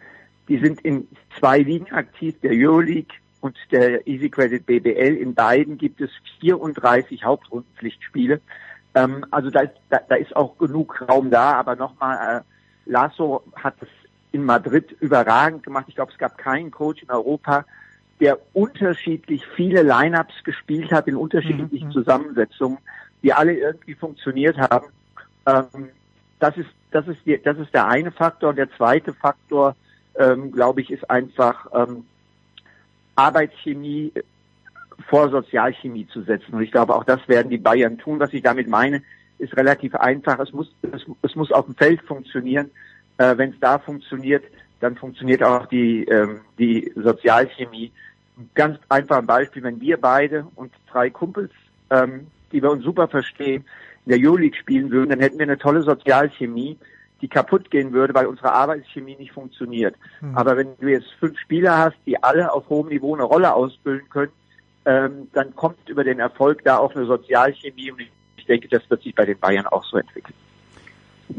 Die Sozialchemie bedeutet ja natürlich auch, dass es jemanden geben muss oder geben kann, möglicherweise, der der Anführer dieses Teams ist. Jetzt habe ich mir von euch gerne immer auch erklären lassen, dass Wladimir Lucic bei den Bayern, auch wenn er öfter mal Phasen gehabt hat, wo er länger verletzt ist, schon der Anführer dieses Teams ist. Ist das nach wie vor aus deiner Sicht so, dass Lucic dieses Team wirklich dass er vorangeht in diesem Team? Das ist für mich ganz schwer zu beurteilen, weil ich sehr weit weg bin. Ich sehe das, was du jetzt hier beschrieben hast, auch. Er ist sehr viel verletzt gewesen in den letzten Jahren. Er ist natürlich derjenige gewesen, der, wenn er da war, immer in den großen Momenten auch auf dem Feld vorangegangen ist. Das ist jetzt eine neu zusammengestellte Mannschaft, in der sich da sicherlich auch wieder einiges finden muss. Ich glaube nach wie vor, dass er in dieser Rolle sein wird, aber nicht mehr so, sage ich jetzt mal, exklusiv, sondern es wird andere geben, die aufgrund ihrer Erfahrungen bei der WM, Andi Obst, Isaac Bonga, es kommt ein Serge Ibaka aus der NBA, es wird andere geben, die sich dort, glaube ich, stärker einbringen werden als in der Vergangenheit. Du sprichst die WM an, also ich werde diesen Tag des WM-Finales natürlich nie vergessen, weil ich da gerade aus New York zurückgeflogen bin und einen unfassbar langen Aufenthalt in London hatte und mein Sohn über das iPad mit seinem Kumpel versucht hat, das Finale anzuschauen. Ich habe mich nur über den Live-Score informiert, aber natürlich Deutschland ist Weltmeister geworden, wie wir alle wissen, und wie in jeder Sportart, wenn Deutschland was reißt, hieß es dann, ja, jetzt kommt sicherlich der große Basketball-Boom. Wie würde denn so ein Boom aus deiner Sicht, woran würde man so einen Boom festmachen können? Weil es gibt ja Hallen in Deutschland, ich nehme jetzt nur mal die Ulmer. Wenn ich so die Zuschauerzahlen lese, Ulm ist eigentlich immer voll. Und wenn mal 3-4 Plätze frei sind, ist das wirklich die Ausnahme. Woran würdest du einen Boom im Basketball in Deutschland festmachen? An deutlich mehr Jugendlichen, die in die Vereine kommen, um diese Sportart zu erlernen. Daran würde ich es festmachen. Das Zuschauerthema ist sicherlich auch ein Thema. Das ist ein Faktor, aber der entscheidende Faktor ist einfach ein Boom entsteht dadurch, dass mehr Kinder und Jugendliche eine Sportart betreiben. Stichwort Tennisboom, Boris Becker, Steffi Graf. Die Tennisvereine konnten sich nicht retten vor Kindern, die auf einmal den Filzball übers Netz dreschen wollten. Ja? Und für mich wäre der erste Indikator für einen Boom genau das, nämlich mehr Kinder und Jugendliche in den Vereinen. Ich ahnte, dass du sowas sagen könntest, und jetzt komme ich ein kleines bisschen provokativ und dann nehme ich die Eishockeyspieler gleich mit. Ist nicht Basketball, Eishockey ist es die Ausrüstung, beim Basketball ist es natürlich dann schon das Wissen, dass ich ohne eine gewisse Körpergröße in diesem Sport keine Perspektive habe. Ist Basketball einfach nur aufgrund der Art und Weise, wie dieses Spiel nun mal ist, da gegenüber Sportarten, allen voran Fußball, einfach auch im Nachteil ein kleines bisschen? Nein, der Nachteil liegt woanders. Also erstmal, natürlich ist Körpergröße ein Faktor, aber athletische und körperliche Voraussetzungen in unterschiedlicher Form sind in allen anderen Sportarten auch eine Voraussetzung. So wie du im Basketball mit 2 Meter einen Vorteil hast, so hast du im Turn mit 1,60 Meter einen Vorteil. Ja? Das muss man zuordnen. Ich glaube, das Problem liegt eher darin, dass du beim Basketball keine frühen Erfolgserlebnisse hast. Das heißt, ein 4-Jähriger, der kann den Ball mit einem Tritt aus 2 Metern über die Torlinie befördern. Aber er hat nicht die Kraft, den Ball in dieses hohe Ziel zu werfen. Wir sind jetzt mittlerweile so weit, dass wir dazu übergehen, eben die Körper auch für Kinder niedriger zu hängen. Aber da sehe ich viel eher das Problem, das ausbleibende frühe Erfolgserlebnis als dieses körperliche. Schau, wir haben letzte Saison war TJ Shorts MVP der Easy Credit BBL. 1,75 Meter groß. Er ist jetzt mit Thomas Isalo nach Paris gegangen. Er war am ersten Spieltag des Eurocups MVP des Eurocups. Das ist ein Euroleague-Spieler vom Niveau her mit 1,75. Ich hatte damals in Quakenbrück David Holtz, offizielle 1,70. David war 1,67. Er war einer der besten Spieler der Liga. Also es auch immer wieder die Beispiele, dass es ohne diese Körpergröße geht. Ich wollte David Holton auch, weil du weißt, ich habe geliebt, es ihm zuzuschauen. Ich glaube, gesehen zu haben, wie deine Haare während des Spiels als Coach ein bisschen grauer geworden sind, weil er so viele Würfe genommen hat. Aber es hat so viel Spaß gemacht, David Holton zuzuschauen. Von draußen zumindest. Ja, also mir auch. Also okay, gut. Ja, ich manchmal natürlich, aber also es gibt viele Situationen mit David, an die ich mich heute noch gerne erinnere. So, jetzt haben wir natürlich die Nationalmannschaft auch schon ein kleines bisschen angesprochen. Ich habe halt den Eindruck auch gewonnen, nach allem, was ich gelesen und gesehen habe. Ich war dann in den USA, aber tatsächlich in den USA konnte man auch ein bisschen sehen, das ist wirklich eine eingeschworene Mannschaft. Wir beide haben ja auch vor der WM drüber gesprochen mit der ganzen Geschichte Maxi Kleber und Dennis Schröder. Ist das eine Mannschaft, die aus deiner Sicht durch den einen oder anderen, jetzt komme ich gleich drauf, jungen Spieler vielleicht noch ergänzt werden kann? Oder ist das ein Closed Shop im Moment, so wie sie bei der Weltmeisterschaft waren? Und natürlich könnte ich mir vorstellen, wollen alle, die bei der Weltmeisterschaft waren, natürlich auch im kommenden Jahr in Paris bei den Olympischen Spielen an den Start gehen. Davon gehe ich auch aus und ich sehe es in Richtung Closed Shop, wie du es auch siehst. Ich würde sagen, also aus meiner Sicht sind 9 Spieler festgesetzt, sofern es keine Verletzung gibt. Das sind Dennis Schröder, Maodo Loh, Andi Obst, Isaac Bonga, die Wagner-Brüder, Johannes Thiemann, Johannes Vogtmann, Daniel Theiss. Auf den anderen 3 Spots kann sich vielleicht was tun. Aber ich glaube nicht, dass da großartig Neulinge reinkommen. So wie ich die Situation einschätze, sind die Namen Kleber, Pleiss und Hartenstein abgehakt. Und dann kommen wahrscheinlich als erstes diejenigen ins Spiel, die jetzt verletzt waren, wie Nick Weiler-Bepp, oder späte Cuts wie Louis Olindi und Leon Kratzer. Aber dass da jetzt komplett neue Namen auftauchen, das erwarte ich nicht. Gordy Herbert ist jemand, der extrem auf Kontinuität setzt und diese Mannschaft hat sich gefunden, hat jetzt wirklich ein Miteinander gefunden, was hervorragend funktioniert und deswegen glaube ich nicht, dass sich da viel tun wird, sondern wenn überhaupt nur marginal. Okay, Daniel, Tibor Pleiss verstehe ich, Maxi Kleber verstehe ich auch. Was war nochmal mit Isaiah Hartenstein? Gab es da auch Verwerfungen oder wollte der nicht? Das ist irgendwie meine Aufmerksamkeit entfleucht. Also so genau kann ich dir auch nicht sagen, was da ist, aber ich glaube, dass Isaiah mehr oder weniger signalisiert hat, dass er kein großes Interesse hat. So ist es zumindest bei mir rübergekommen. Es gab diesbezüglich weder von seiner Seite noch von DBB-Seite wirklich ein offizielles Statement. Deswegen bin ich hier auch ein bisschen im Bereich des Spekulativen unterwegs. Okay. Wenn man dich jetzt fragen würde, gibt es denn in der Easy Credit BBL den einen oder anderen, also ich kenne mich bei Basketball, du weißt es, ich bin komplett nicht mal halbwissend, aber als ich das erste Mal Dennis Schröder gesehen habe, also mit Braunschweig. Das ist das, was wir beide gemeinsam haben. Nein, Stefan, bitte nicht.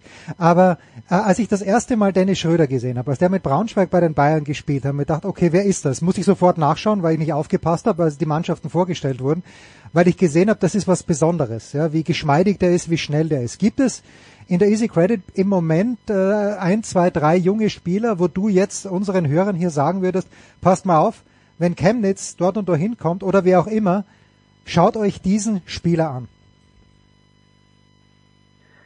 Also da würde ich im Moment tatsächlich am ehesten Johann Grünloh nennen.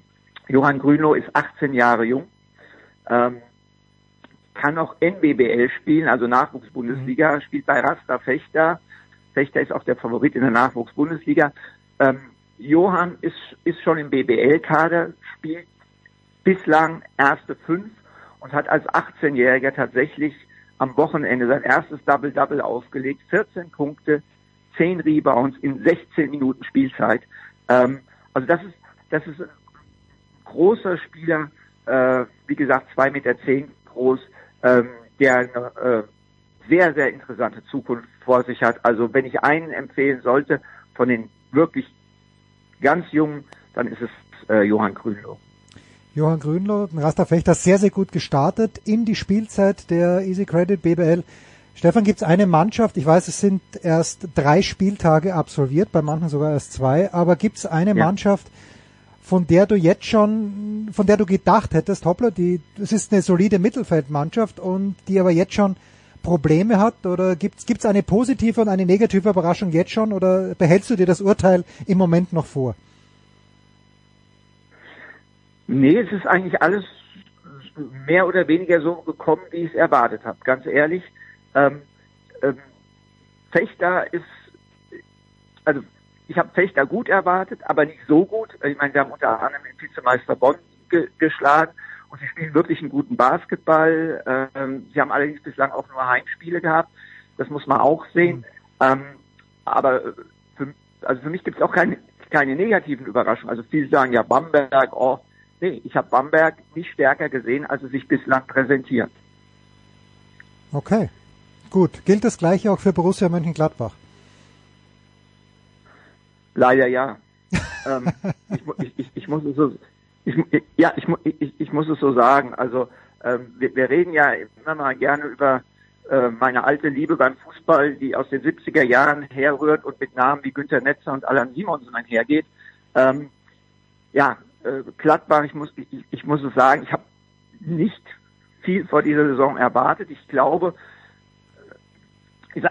man kann es ja auch sarkastisch sagen, oder wir stehen, du korrigierst mich, wenn ich falsch liege, aber ich glaube, wir stehen einen Platz vor dem Champions League Teilnehmer Union Berlin, also so schlecht können wir gar nicht sein. Das ist richtig. Aber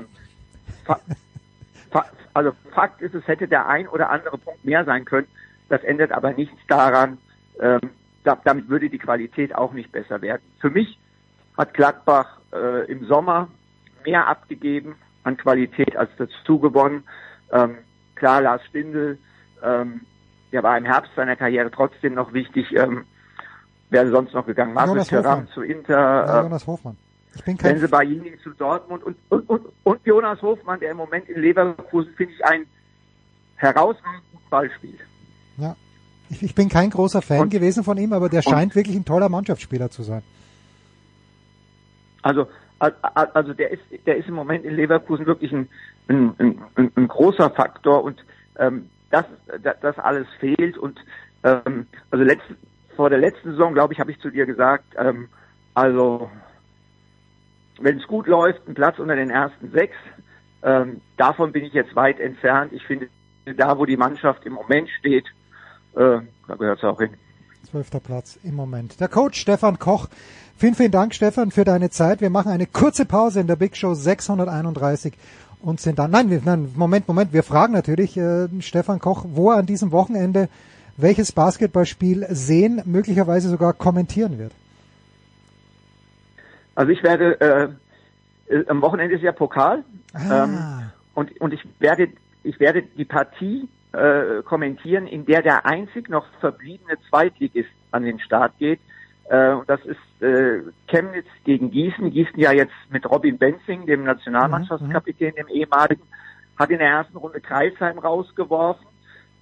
Aber ich glaube, jetzt im Achtelfinale wird Ende sein. Chemnitz ist stärker als Kreisheim. Gegen Kreisheim war es ein Heimspiel.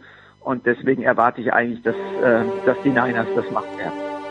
Wir werden dich an diesen Worten messen, Stefan Koch. Vielen, vielen Dank, Stefan. Jetzt machen wir eine Pause in der Big Show 631.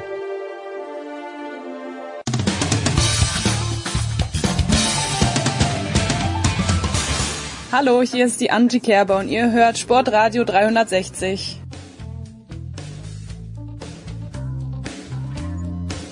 Big Show 631. Weiter geht es mit dem Motorsport. Und das heißt, wie jede Woche zum einen Stefan der Voice Heinrich. Grüß dich, der Voice. Grüße euch, ja. Ich habe umgangssprachlich etwas Katar, wie die Gesellschaft der deutschen Sprache sagt, unangenehme Nachwirkungen aufgrund übermäßigen Konsums. Vielleicht Konsum der Formel 1 genau in eben Land. Tja, das könnte natürlich sein. Und hoffentlich kerngesund. In Landshut, er ist gerade vom Mittagessen mit Hubert Aiwanger gekommen. Stefan Ehlen. Servus, Stefan. So ungefähr, genau. Ja. Servus. Der Voice, wenn man am Wochenende schon die Bilder vor dem Rennen gesehen hat in Katar. Da steht also der neue und alte Weltmeister Max Verstappen mit dieser Weste, mit einer Weste, wie ich sie aus meinem Eisfach holen würde. Dann gibt's mehrere Leute, die wirklich gelitten haben, teilweise aufhören mussten. Und ich habe mich ein bisschen dran zurückerinnert, wer sich erinnern kann, Alan Jones, ich glaube Weltmeister 1980, nicht der austrainierteste von allen. Aber mittlerweile sind das ja richtige Sportler, die in den Autos drin sitzen. Waren sie früher natürlich auch. Ist das für dich komplett, es gab ja auch kritische Stimmen, die gesagt haben, muss ja nicht sein. Ist es für dich okay, so wie das Rennen gelaufen ist, The Voice? Also ich glaube, dass das tatsächlich ziemlich an der Grenze war. Klar ist, dass sie heute sehr viel athletischer sind. Alan Jones, gut genannt, aber auch Nigel Mansell. Oder, wir haben es bei Servus TV, bei Sport und Talk, Servus TV gehört, Gerhard Berger hat selber zugegeben, dass in der ersten Hälfte seiner Karriere es mit dem Fitnesstraining nicht so wahnsinnig ernst genommen hat. Aber heute gibt's natürlich ganz klar eine professionelle körperliche Vorbereitung. Ich bin trotzdem nicht ganz sicher, und da gab es ein paar kritische Stimmen, unter anderem von Christian Danner und Kohnes, glaube ich auch, dass man möglicherweise sich nicht richtig gut genug vorbereitet hat. Nun ist die MotoGP eine ganze Weile schon in Katar. Die Formel 1 war es ja aufgrund der Corona-Situation vor 2 Jahren zum ersten und letzten Mal. Also dass es heiß und sehr luftfeucht sein wird in diesem Teil der Welt zu diesem Zeitpunkt im Oktober, kann einen nicht wirklich überraschen. Die Formel 1 ist ja ach so professionell, aber tatsächlich, dass doch einige Fahrer so große Probleme hatten. Einige haben gesagt, sie wären kurz davor gewesen, ohnmächtig zu sein. Dann tut man wahnsinnig viel für die Sicherheit und die ist ja ganz hohes Gut, keine Frage. Und der Motorsport-Weltverband, die FIA, sagt auch dauernd, dass sie das sich groß auf die Fahnen schreiben. Am Ende muss man natürlich fragen, ob es richtig ist, dass man Leute fahren lässt, die dann zum Beispiel in den Helm sich erbrechen während der Fahrt bei jenseits 300. Und ob es okay ist, dass tatsächlich Leute, die gesund waren, anders als Logan Sargent, der offenbar mit einer Erkältung angereist ist. Und dann bist du natürlich sehr viel mehr angeschlagen. Da hat man dann bei Williams auch richtig entschieden, ihn aus dem Rennen rauszunehmen. Nun waren aber auch einige da, die tatsächlich eigentlich sehr fit sind und die richtig Probleme hatten. Dass man, glaube ich, das wird der Stefan vermutlich sehen, in der Königsklasse durchaus auch mal Bedingungen haben kann, die Fahrer an ihre körperlichen Grenzen bringen, ist okay, aber möglicherweise war es nicht der beste Zeitpunkt, zu diesem Zeitpunkt in Katar zu fahren, weil man in Frage stellen muss, ob man sowieso in Katar fahren muss, denn wir haben das oft hier an dieser Stelle, Jens, bei dir schon thematisiert. Es gibt ein paar Länder, da stellt sich die große Frage, ob das tatsächlich moralisch in Ordnung ist, dass man Geld verdient. Katar, die Hamas zu 60% finanzieren. Wir haben leider ja gerade mitbekommen, was in Israel passiert. Da stellt sich schon die Frage, was macht die Formel 1 da überhaupt? Join right in, Stefan Ehlen. Zuerst mal zur Thematik von wegen Anforderungen an die Fahrer. Ja, ich glaube, also Stefan hat schon gesagt, man muss sich natürlich fragen, ob das sinnvoll ist, in einem der heißesten Monate in Katar zu fahren, ganz grundsätzlich. Und dann ist, glaube ich, dieses Rennen aber eine Sondersituation gewesen, weil aufgrund der Reifenbeschränkungen von Pirelli, die nicht garantieren konnten, dass die Reifen über 18 Runden hinaus halten, eben nur 18 Rundenstints gefahren wurden, sodass die Reifen eben gut halten. Und das Ergebnis war dann eine Streitstoppstrategie in den meisten Fällen. Und die Fahrer sind im Prinzip im kompletten Rennen Qualifying-Runden gefahren. Und dann ist Katar auch noch eine Strecke, da hat es wenige langsame Kurven und sehr viele schnelle Kurven. Das heißt, die sind eigentlich permanent belastet gewesen und permanent am Limit bei hohen G-Kräften belastet. Das kam da alles noch dazu. Zur großen Hitze, zur hohen Luftfeuchtigkeit. Das heißt, die hatten im Prinzip keine Ruhepause und dieses Rennen war sehr, sehr viel anstrengender als eigentlich geplant und gedacht. Und das alles hat damit da zusammengespielt. Und dass da die Fahrer dann K.O. sind oder dass man dann da teilweise an die Grenze kommt, das ist, glaube ich, dann verständlich. Das ist per se auch nicht schlimm, glaube ich, wenn das passiert, weil es darf ja durchaus Sport am Limit sein, aber ich glaube, hier ist die Grenze tatsächlich überschritten worden und was mich daran frappiert ist, dass man dann tatsächlich das einfach so laufen lässt. Also in erster Instanz wären die Fahrer selbst gefordert, wenn also ein Esteban Ocon, und ich sage es jetzt mal auf gut Deutsch, in den Helm kotzt nach 10, 12, 15 Runden, dass der dann sagt, nö, ich fahr weiter. Und das ist das eine, dass der Fahrer offensichtlich selber in der Verantwortung steht und dieser Verantwortung nicht gerecht wird, weil er gefährdet dann nicht nur sich selber, sondern auch Die Mitfahrer, Zuschauer, Sportwarte und alle, die damit zu tun haben. Wenn es bei Tempo 300 zu einem Unfall kommt, wir möchten es nicht sehen. Und dann muss man auch sagen, Williams hat es clever gemacht mit Logan Sargent, wo sie gesagt haben, hey, du kannst aufhören, es ist überhaupt keine Schande, wenn es dir nicht gut geht, stellen wir das Auto ab. Hat sie mehrfach angeboten und er hat es am Schluss irgendwann angenommen und hat gesagt, okay, ich höre auf. Andere Teams hätten genauso die Chance gehabt, einzureden auf ihre Fahrer. George Russell hat gesagt, ich bin schier ohnmächtig geworden. Bei Stroll gibt es sogar Aufnahmen vom Cockpit, also wie man ihn von vorne sieht, wie man den Eindruck hat, der hatte wirklich Blackouts während dem Rennen. Auch da hätte Aston Martin einschreiten müssen. Und wenn es die Teams nicht tun und wenn es die Fahrer nicht tun, dann muss es die Formel 1 machen oder dann muss es der Weltverband machen. Wie der Stefan richtig sagt, wenn man überall rumproletet, die Sicherheit auf der Straße und auf der Rennstrecke ist das Wichtigste überhaupt, dann kann man nicht die Augen davor verschließen. Und meiner Meinung nach geht es aber Hand in Hand mit der größeren Diskussion, die wir auch schon bei dir geführt haben, Jens. Sollte ein Rennfahrer wie zum Beispiel konkret am Saisonanfang Lance Stroll mit gebrochenen Armen Rennen fahren? Ja. Oder sollten Motorradfahrer, die gerade die Schlüsselbein gebrochen haben oder den Arm oder das Bein oder was auch immer, welche Knochen in dieser Woche, sollten die sofort wieder auf die Maschine sitzen? Und da bin ich eben der Meinung, nein, das sollten sie nicht. Also gesunder Menschenverstand wäre durchaus wünschenswert, auch im Spitzensport. Das zweite große Thema der Voice, gerade bei diesem Rennen, wir hatten es ja bei anderen Kursen schon auch, ich erinnere mich in Österreich jetzt nur mal ganz konkret auch, aber sind diese Track Limits. Und Sascha Roos und Ralf Schumacher haben, glaube ich, wirklich einen DIN A4-Zettel vor sich gehabt, haben Strichlisten geführt, wer denn jetzt schon wieder zum 5. Mal drüber gefahren ist. Seit wann ist das so ein riesiges Thema? Mir ist das also gut, vielleicht ist es mir das erste Mal aufgefallen, aber in diesem Grand Prix war das war ja absurd. Ich meine, das war irgendwie dann unterhaltsam ab einem gewissen Grad, aber eben auch nur bis zu einem gewissen Grad.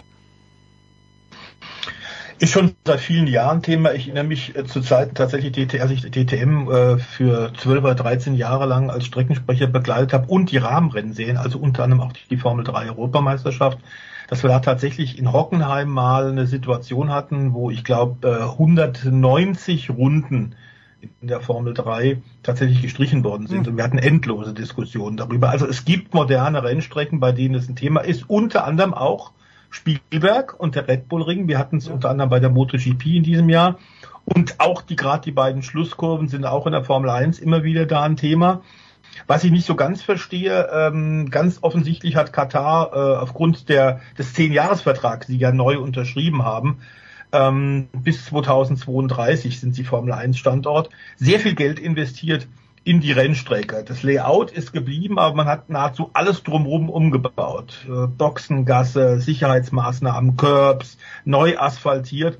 Und das war dann auch mit einem Hermann Tilke, der eigentlich ja bei fast allen großen modernen Rennstrecken, vor allem den Formel 1 Rennstrecken, seine Ingenieure mit dabei hat und seine Riesenerfahrung aus der Formel 1, dass man da wieder Curbs baut, bei denen genau das gleiche Problem ist. Wir haben die ewige Diskussion bei den Rennstrecken, die sowohl für die Motorräder, für die Motorrad-Weltmeisterschaft, wie auch für die Formel 1 oder für DTM verwendet werden. Für Auto- und Zweiräder gibt's unterschiedliche Ansprüche und Voraussetzungen, was die Sicherheit angeht. Und ich glaube aber, es gibt deutlich bessere Lösungen als die man tatsächlich in Katar jetzt gefunden hat. Es ist ein Dauerthema, ein leidiges Thema. Wir haben im Übrigen im DTM-Blog bei dir in letzter Zeit ja auch gesagt, dass wir glücklicherweise beim Red Bull Ring, als die DTM da gefahren ist, ein Einverständnis hatten und einen sehr guten Sportdirektor, einen Rennleiter, der gesagt hat, okay, bis zu einer gewissen Grenze machen wir das, aber wir wollen jetzt nicht dauernd wieder die Zeiten steuern, weil das ist ein Riesenproblem, vor allem für die Öffentlichkeit, für die Zuschauer an der Rennstrecke, für die Fernsehzuschauer. Wenn du auch im Qualifying nie weißt, gilt denn die Zeit überhaupt noch, und dann wartest du 3 Minuten und sind wieder 5 Zeiten gestrichen. Da blickt keiner mehr durch. Das ist für die Öffentlichkeit wirksam, ist es eine Katastrophe. Und ich glaube, da müsste man sehr viel bessere Lösungen finden. Die wären technisch in Katar auch möglich gewesen. Und warum mal sehenden Auges da reinläuft, muss irgendwo ein Kommunikationsproblem sein. Und Stefan hat es ja gerade auch gesagt, auch die Tatsache der Riesenpeinlichkeit, dass man plötzlich vorschreiben muss, welche Stints gefahren werden, dass man die Anzahl der Boxenstopps vorschreiben muss in der Königsklasse der Formel 1, das ist ziemlich peinlich. Also, dass auch Pirelli tatsächlich Reifen mitgebracht hat, die beim Überfahren der Curbs kaputt gegangen sind. Das sind alles Dinge, da stellt man sich schon die Frage, da werden 100 Millionen Dollar ausgegeben, eine neue Rennstrecke gebaut und dann hast du genau diese Probleme. Ist unverständlich und im höchsten Maße ärgerlich und unprofessionell. Ja. Lasset uns zum Sportlichen kommen, Stefan Ehlen, und da finde ich es erstaunlich, dass Lando Norris am Sonntag dann, beim Rennen wohlgemerkt, wie viel vom Boxenfunk bekommen wir mit? Weil das, was wir noch mitbekommen haben, ist ja, dass Lando Norris im Grunde genommen seinem Team gesagt hat, was wollt ihr von mir? Ich bin ja schneller als Oscar Piastri, also lasst uns doch bitte Rennen fahren. Von hinten droht keine Gefahr. Und irgendwie ist aber dann der Boxenfunk verstummt und Lando Norris ist Dritter geworden, Oscar Piastri ist Zweiter geworden. Was braut sich denn da zusammen, wenn überhaupt, im Team McLaren? Also man kriegt nicht alle Boxenfunk mit, das ist tatsächlich so, sondern das sind wirklich nur ausgewählte Nachrichten, die dann freigegeben werden. Das wird auch kuratiert von der Formel-1-Zentrale in Biggin Hill in England. Also da sitzen extra Mitarbeiter, die sich darum kümmern, die teilweise auch die Funksprüche transkribieren und halt manches durchlassen, manches halt nicht. Und alles wäre zu viel, weil 20 Mal ein komplettes Rennen geht einfach nicht. Ja.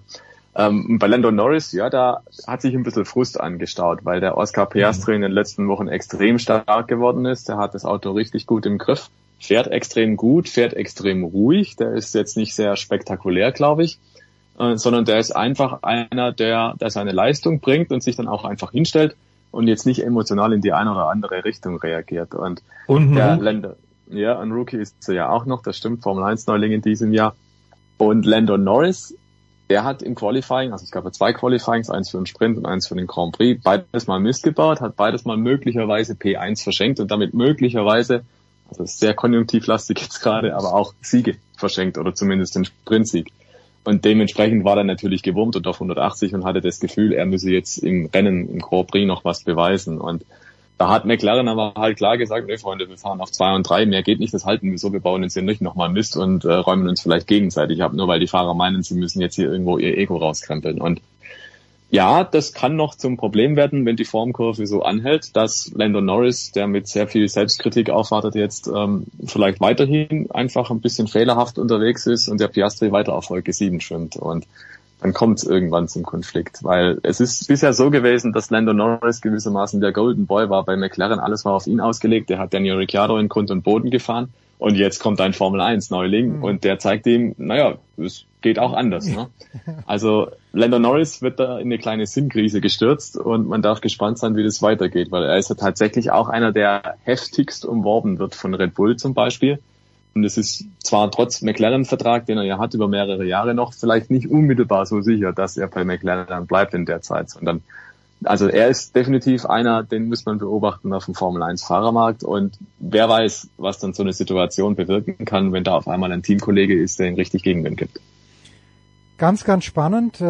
Apropos Teamkollegen, die Situation auch bei Mercedes in diesem Rennen. The Voice, Toto Wolff hat von zu Hause mitgeredet. Offenbar, also es hat sich dort ein Kommandostand eingerichtet, weil er am Knie operiert wurde, wenn ich es richtig verstanden habe.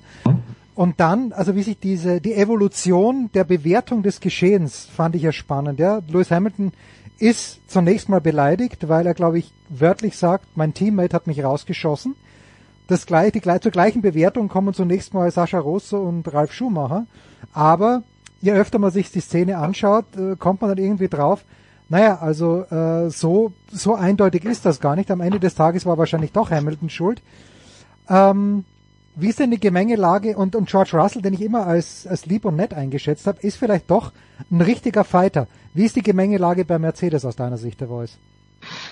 Ja, George Russell ist natürlich zu dem erfolgreichsten Team gekommen und hat gedacht, die Siegesserie geht jetzt weiter. Bei seinem Ersteinsatzjahr während Corona-Zeiten hat er ja auch gleich den Grand Prix angeführt, ist dann als zweiter Fahrer neben Rekord-Champion Hamilton gekommen und hat im ersten Jahr völlig richtig auch gesagt, ich muss jetzt erstmal lernen und mich hier integrieren und mir erstmal ein bisschen Autorität verschaffen, erstmal zeigen, was ich kann, bevor ich anfange zu fordern. Jetzt allerdings im zweiten Jahr ist eindeutig, dass anders als noch 2022, wo er teilweise tatsächlich Hamilton auch schon ziemlich sicher im Griff hatte und deutlich besser war in der Qualifikation und auch in den Rennen, allerdings eben mit einem schlechten Auto, einem nicht konkurrenzfähigen Auto.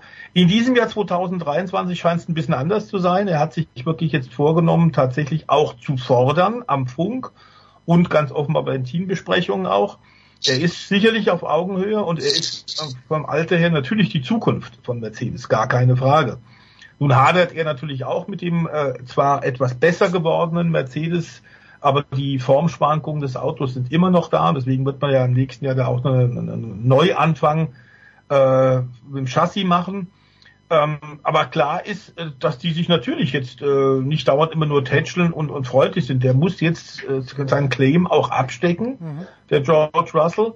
Und für mich war es eindeutig. Es ist überhaupt gar keine Frage. Denn es war zwar abgesprochen zwischen beiden. Der Hamilton ist mit Soft-Reifen gefahren, hatte also mehr Grip am Start. Und es war in der Tat intern abgesprochen, da Russell mit den etwas härteren, also den mittleren Reifen gefahren ist, das durchaus sein kann bei einem guten Start, dass möglicherweise die beiden sich da nicht ins Gehege kommen und Hamilton außen rumgehen kann. Aber er hat einfach deutlich zu früh eingelenkt. Und auch Russell konnte nicht weg, weil auf der anderen Seite dann eben auch noch ein dritter Wagen war. Und klar ist, es war ein eindeutiger Fehler von Lewis Hamilton, dass am Anfang zunächst mal das Adrenalin pumpt und du zunächst mal reflexartig sagst, also der andere war's und ungehalten bist, ist völlig klar. Aber ganz schnell hat Lewis Hamilton bei Betrachten der Bilder eingesehen, er ist daran schuld. Er ist auch hingegangen während des Rennens, hat sich entschuldigt bei George Russell. Er hat sich beim Team entschuldigt. Also das Thema ist keines mehr. Das kann durchaus im Eifer des Gefechts passieren.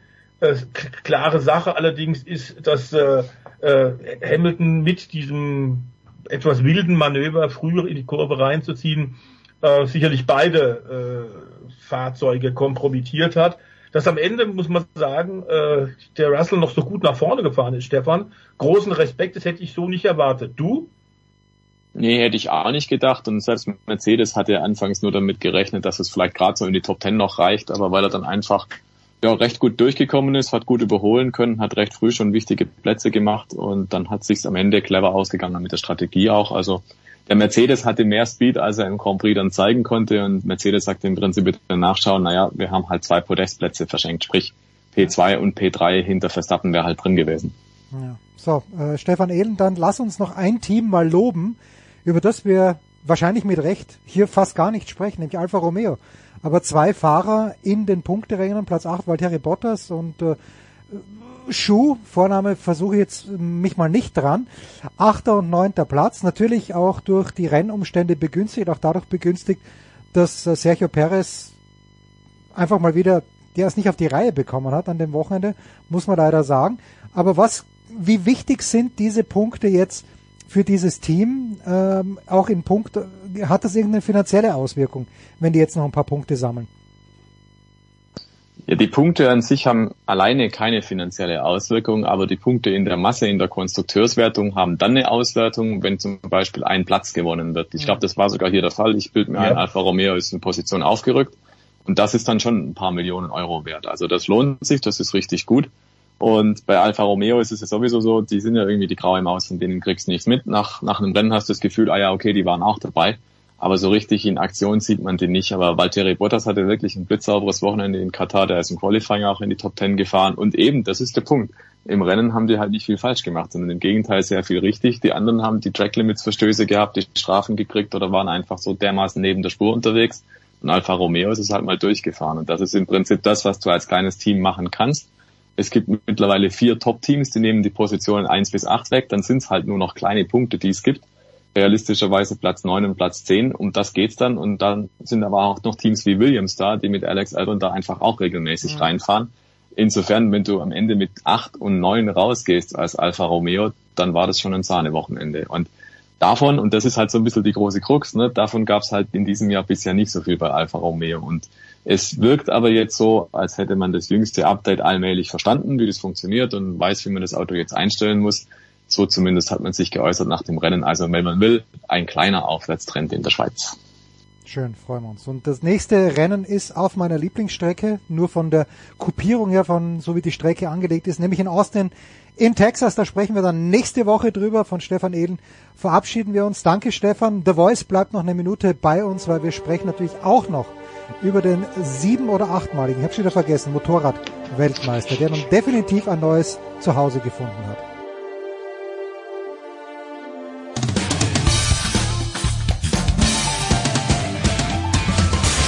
Hier ist Corbinian Holz und ihr hört Sportradio 360.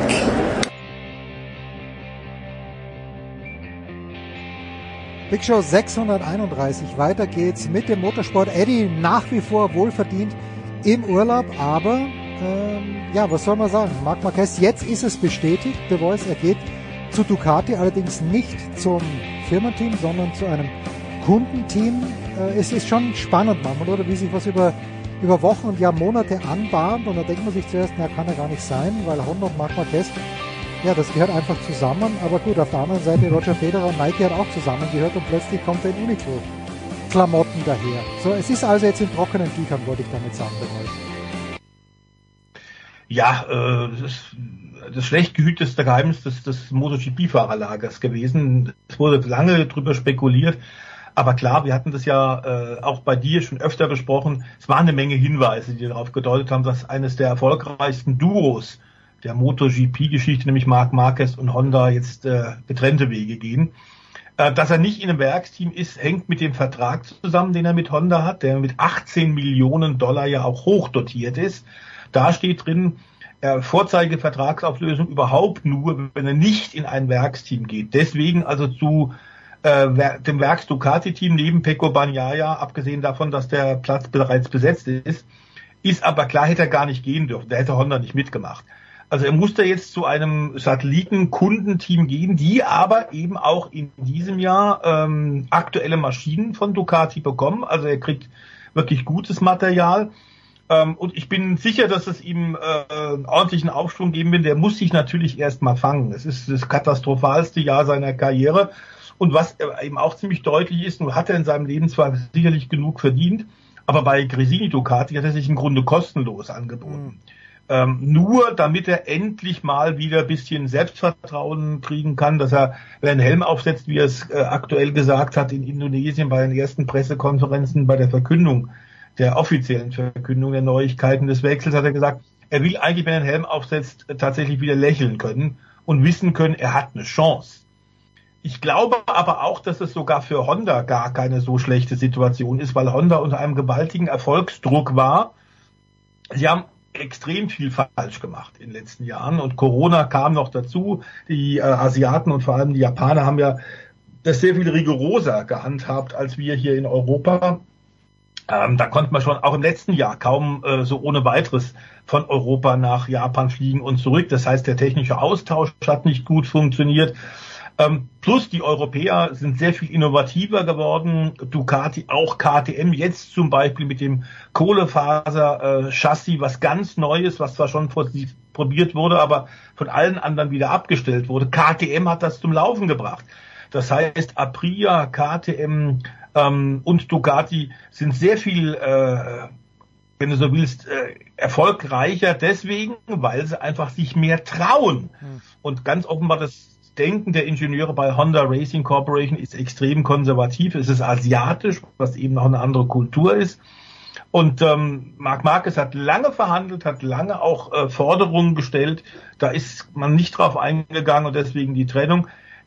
Honda war aber auch unter Druck, weil man immer wusste, wenn Marc Marquez sich auf eine Maschine setzt, dann muss er eigentlich erfolgreich sein.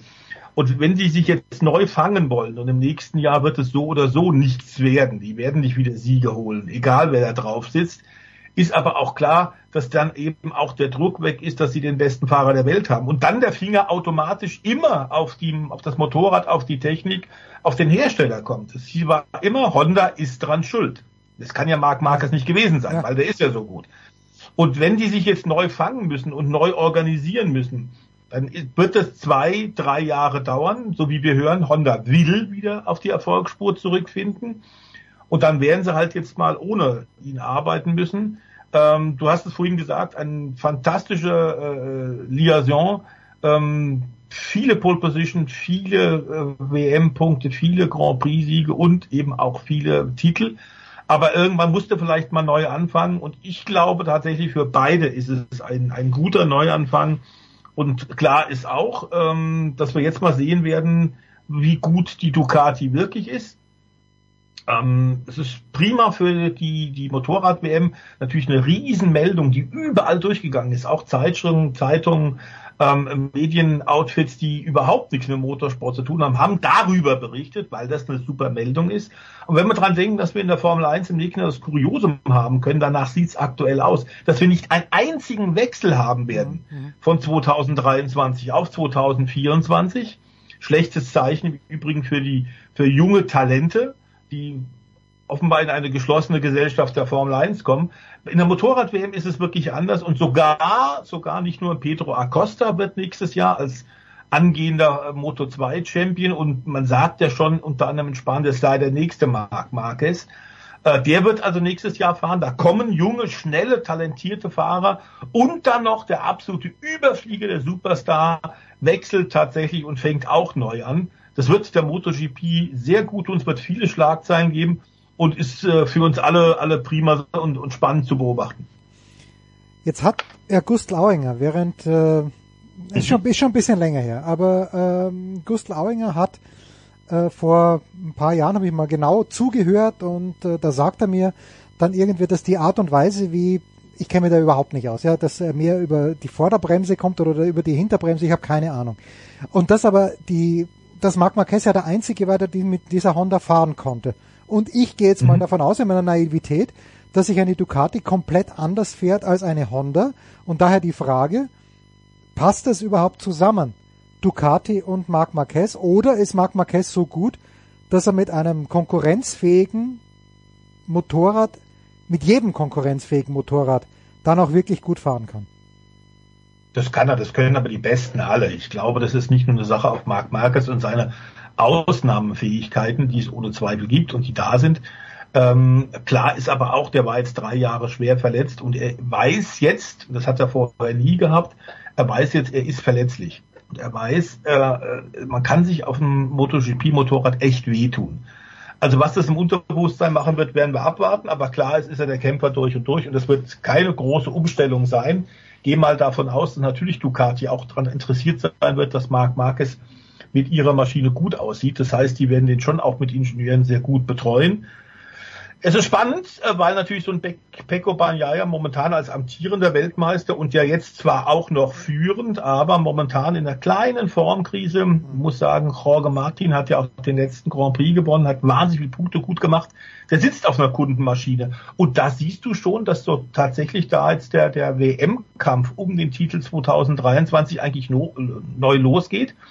Denn der Spanier, Jorge Martin, hat tatsächlich in den letzten 4 Grand Prix 59 WM-Punkte gut gemacht auf Bagnaia, der ja auch einmal das Ding in Indien weggeschmissen hat, seine Maschine, das bisschen Nerven zeigt. Also es ist wirklich, Marc Marquez wird da gleich von Anfang an vorne mitmischen. Allerdings sind von den 7 Ducati-Fahrer in diesem Jahr, oder von den 8 Ducati-Fahrer, haben 7 schon das Podium erreicht. Und ich glaube, 5 haben schon gewonnen. Das heißt, das wird auch für einen Marc Marquez nicht eine gemähte Wiese.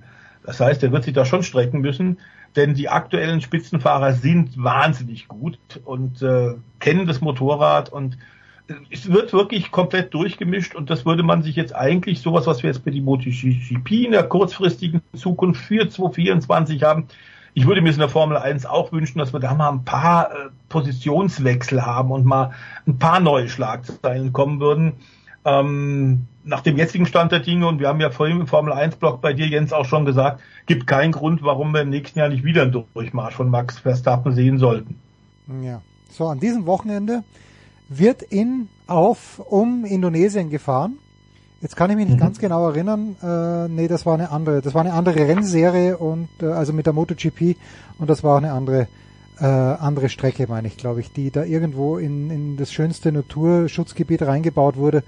Indonesien. Also Mandalika ist auch auf einer sehr grünen Insel, wird eine große Motorsportbegeisterung sein. Was wir allerdings wieder haben werden, ist Regen. Das hängt natürlich mit der Jahreszeit zusammen. Wir werden wieder ordentliche Witterungskapriolen haben. Es kann sicherlich auch wieder richtig schütten. Monsunzeit ist da auch. Also Indonesien wird schon extrem spannend. Zumal wir ja gerade, ich habe es erwähnt, ja auch diese Aufholjagd haben von Jorge Martin. Eigentlich jetzt bei 5 ausstehenden MotoGP-Rennen noch, Jens, geht's bei 3 Punkten Abstand eigentlich wieder bei 0 los. Alles ist offen und die beiden werden sich schon ordentlich besorgen. Ja, so. The Voice ist ein gefragter Mann, selbstverständlich. Wir werden dann kommende Woche drüber sprechen, wie es in der DTM oder wie es ins Finale geht. Wir ahnen es ja. Thomas Breining führt in der Gesamtwertung im Moment, aber es ist noch vieles offen. Das besprechen wir dann mit The Voice und mit Eddie, wenn er aus seinem wohlverdienten Urlaub zurück ist. Danke dir, The Voice. Wir machen eine kurze Pause in der Big Show 631 und sind dann zurück mit der National Football League.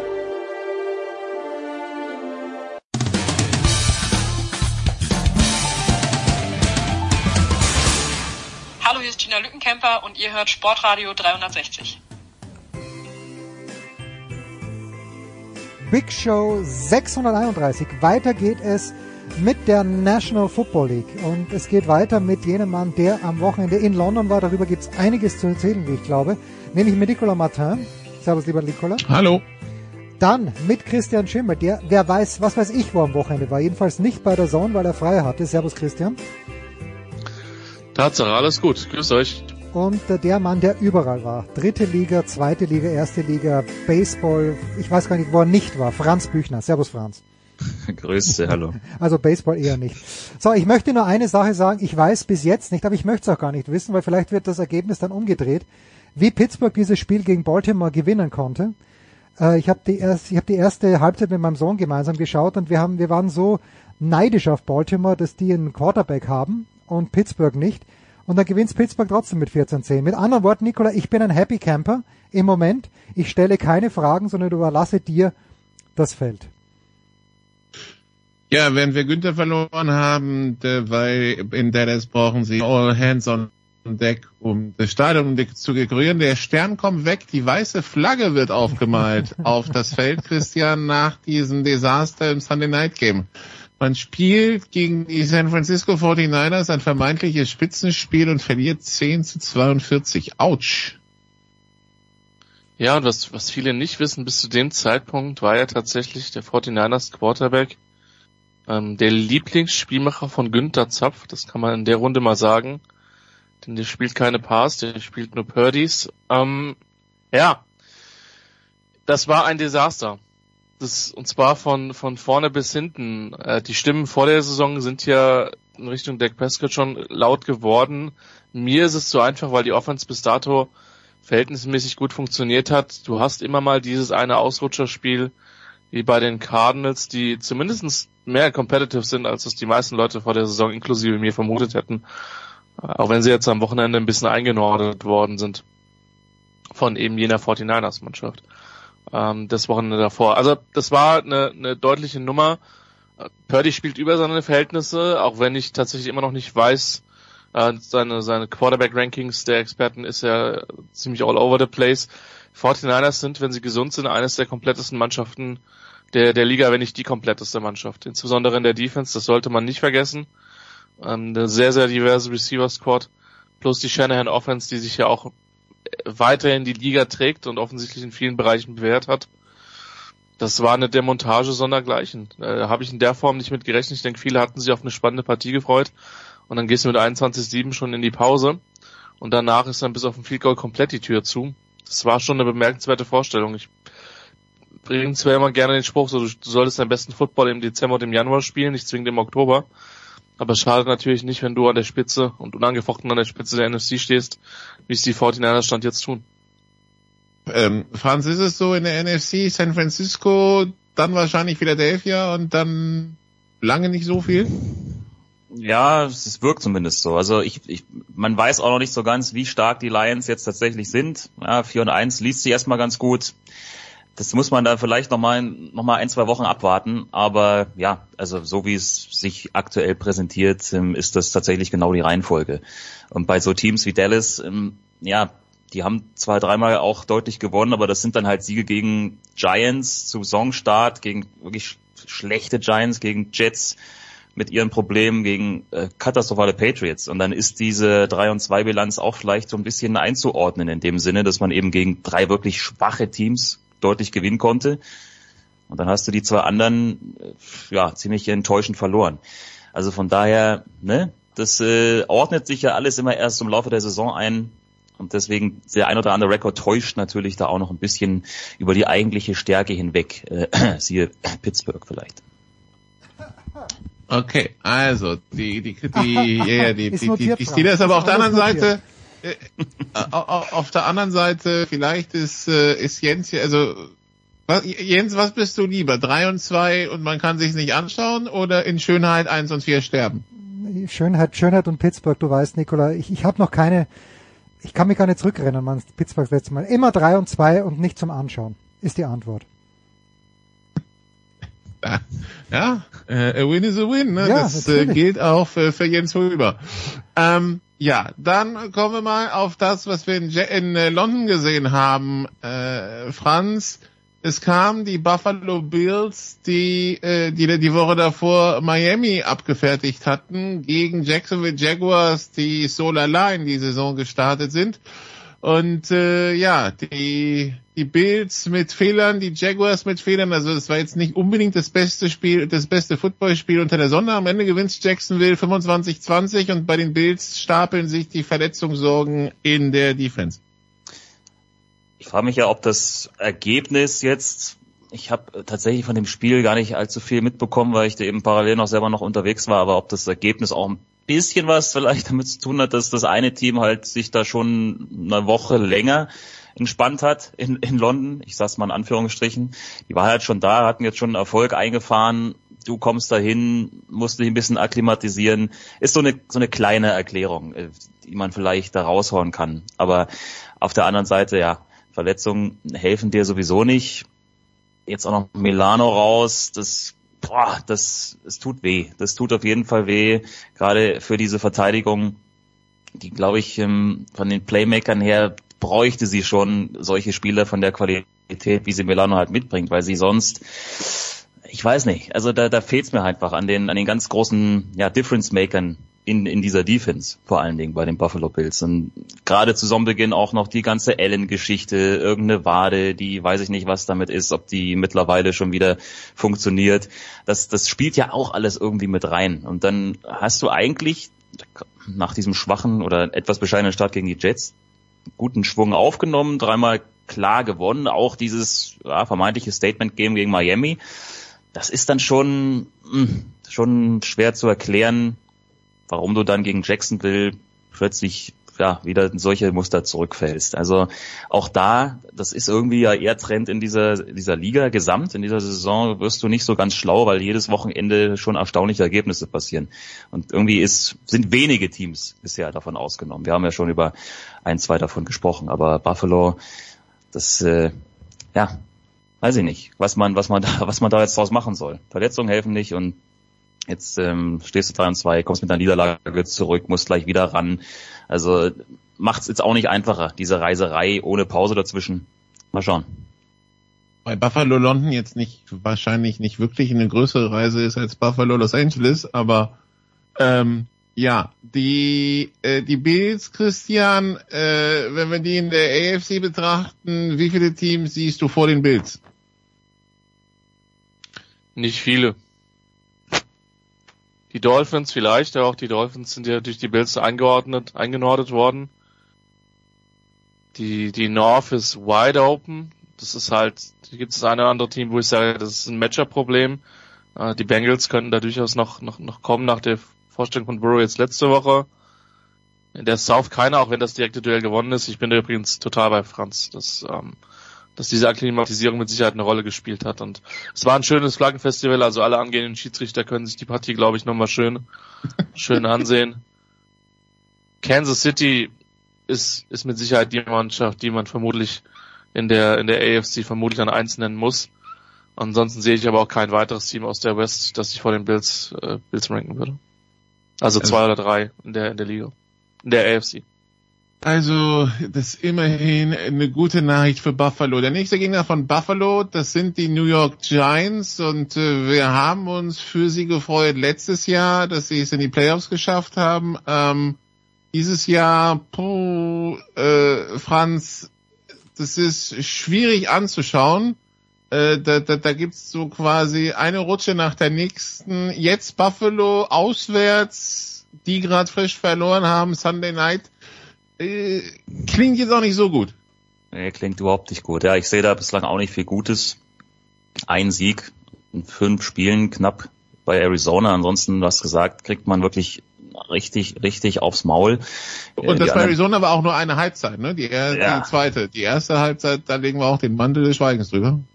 So, und was du da halt geboten bekommst, ist halt das, was einen vielleicht eher besorgen sollte, als jetzt noch die Ergebnisse, auch wenn sie natürlich in der Deutlichkeit etwas heftig sind. Aber da ist ja gar nichts. Da ist ja gar nichts mehr da. Was haben die eigentlich letzte Saison gemacht? Also da fragt man sich, wo ist das alles hin? Das ist wirklich schwer zu erklären. Ja, du kriegst von einem Quarterback nichts, du kriegst eigentlich auch von Barkley nicht viel. Also die ganze Offense ist eine derbe Enttäuschung. Die Verteidigung ist nicht in der Lage, die gegnerischen Offenses irgendwie im Zaum zu halten. Also wenn deine beste Defense-Leistung 24 Punkte bisher waren in der Saison, dann läuft da auch eine Menge verkehrt. Das ist schon irgendwie erstaunlich. Gerade eben, wenn man es mit dem letzten Jahr und vor allem mit dem Ende der letzten Saison vergleicht. Und jetzt ein Spiel in Buffalo bei angepieksten Bills kommt dann wahrscheinlich auch nicht zum rechten Zeitpunkt. Es hilft halt auch nicht, Christian, wenn dein Quarterback in 5 Spielen 28 Sacks frisst. Nee, das ist mit Sicherheit ein Problem. Die Line war vor der Saison schon ein effektives Fragezeichen. Hatten sie insbesondere im Camp die eine oder andere Verletzung, was der eingespielt hat, nicht zwingend zuträglich ist. Und jetzt der eine oder andere User kann sich jetzt mal den Spaß machen und hourlets.com aufmachen. Das ist nämlich die beste Seite für Depth-Charts. Und die zeigen immer an, wenn Spieler verletzt sind. Und da ist momentan das Depth-Chart der New York Giants Offensive Line. Das ist Starting Tackle Andrew Thomas, Starting Left Guard Shane Lemieux, Starting Center John Michael Smith und Right Guard Marcus McKeefen. Die sind alle rot. Das heißt, die sind alle angeschlagen oder verletzt. Das heißt, es wird am Wochenende ein richtiger Spaß zu sehen, wer von denen auch nur ansatzweise gesund ist. Ansonsten wird das eine Practice Squad O-Line sein, die dann halt starten wird. Und sie haben schon Leute, die raus sind. Und das sagt halt auch viel. Daniel Jones mit Sicherheit jemand, der den Ball gerne ein bisschen zu viel hält. Aber das ist halt ein Desaster. So kannst du halt kein Winning Football spielen. So Justin Pugh ist nicht wirklich fit. Dann hast du einen anderen auf IR. Das macht absolut keinen Spaß. Das ist auch schwer, um sowas rumzuschemen, ehrlicherweise. Weil du einfach dann einen relativ großen Qualitätsabfall hast. Plus der eine gesunde Spieler, Evan Neal, der First Rounder aus 2022, hat bis jetzt die Erwartungen längst nicht erfüllt. Es ist ein riesiges Problem und vermutlich werden die in der Offseason 23, 24 da einen riesigen Umbau vornehmen müssen, wenn sie nächstes Jahr halbwegs mitspielen wollen. Also die Giants Sunday Night in Buffalo. Um 22:05 Uhr, Franz, haben wir dafür ein Duell Raiders gegen Patriots, wo der Ex-Patriots-Staff auf den aktuellen trifft quasi. Wer muss da wen am ehesten aufbauen? Weil, okay, die Raiders haben jetzt gegen die Packers gewonnen. Das war ein wichtiger Sieg, zum ersten Mal seit 40 Jahren. Jetzt empfangen sie die Patriots, wo Bill Belichick vorletzte Woche die höchste Niederlage seiner Karriere und letzte Woche die zweithöchste Niederlage seiner Karriere gefressen hat. Und das sind immerhin fast 500 NFL-Spiele. Was erwarten wir da?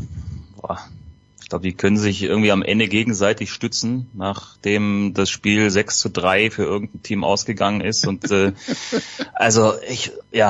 ist wirklich schlimm, muss man fast sagen. Also gerade was New England da anbietet, die letzten 2 Wochen, ich habe das Spiel gegen Dallas habe ich selber kommentiert. Und das war schon eine Katastrophe. Sie haben es versucht nochmal zu unterbieten gegen die Saints, allen voran. Also ich weiß nicht, da fällt einem wenig zu ein. Da ist nichts los. Und bei den Raiders eigentlich auch nicht viel mehr. auch nicht viel mehr. Ich weiß es nicht. Ich kann es dir nicht sagen, aber das ist halt tatsächlich, es steht wirklich oben drüber so ein bisschen Not gegen Elend und das verbindet man normalerweise mit dem erfolgsverwöhnten Trainerstab beziehungsweise auch mit Ex-Spielern der Patriots, die, wie du ja schon gesagt hast, jetzt größtenteils dann auch irgendwie in Las Vegas unterwegs sind, eigentlich nicht. Und vielleicht ist genau das Problem. Wenn du das nicht kennst oder überwiegend nicht kennst, mit solchen Problemen umzugehen, dann sieht es dann halt irgendwie so aus, wie es aussieht. Kratzt natürlich jetzt nur an der Oberfläche, aber es steht nicht zu erwarten, dass dieses Spiel in irgendeiner Form attraktiven Football bietet. Las Vegas, also die Wettanbieter, Christian, sind auch irgendwie bei Raiders mit 3, was also genau der Heimvorteil ist, over under 41,5, also man erwartet nicht viel. Und man muss dazu sagen, vielleicht, das, was den Patriots passiert, das ist ja der normale Zyklus in der NFL, also es hat bloß länger gedauert als bei anderen. Aber dass die Patriots mal ein paar Saisons ohne haben, das ist ja so gewollt. Eigentlich. Naja, vielleicht ist es auch einfach der Quarterback. Man schaue sich Belichicks Saisons vor Brady an, man schaue sich Belichicks Saisons nach Brady an. Win-Loss-Record ist bemerkenswert.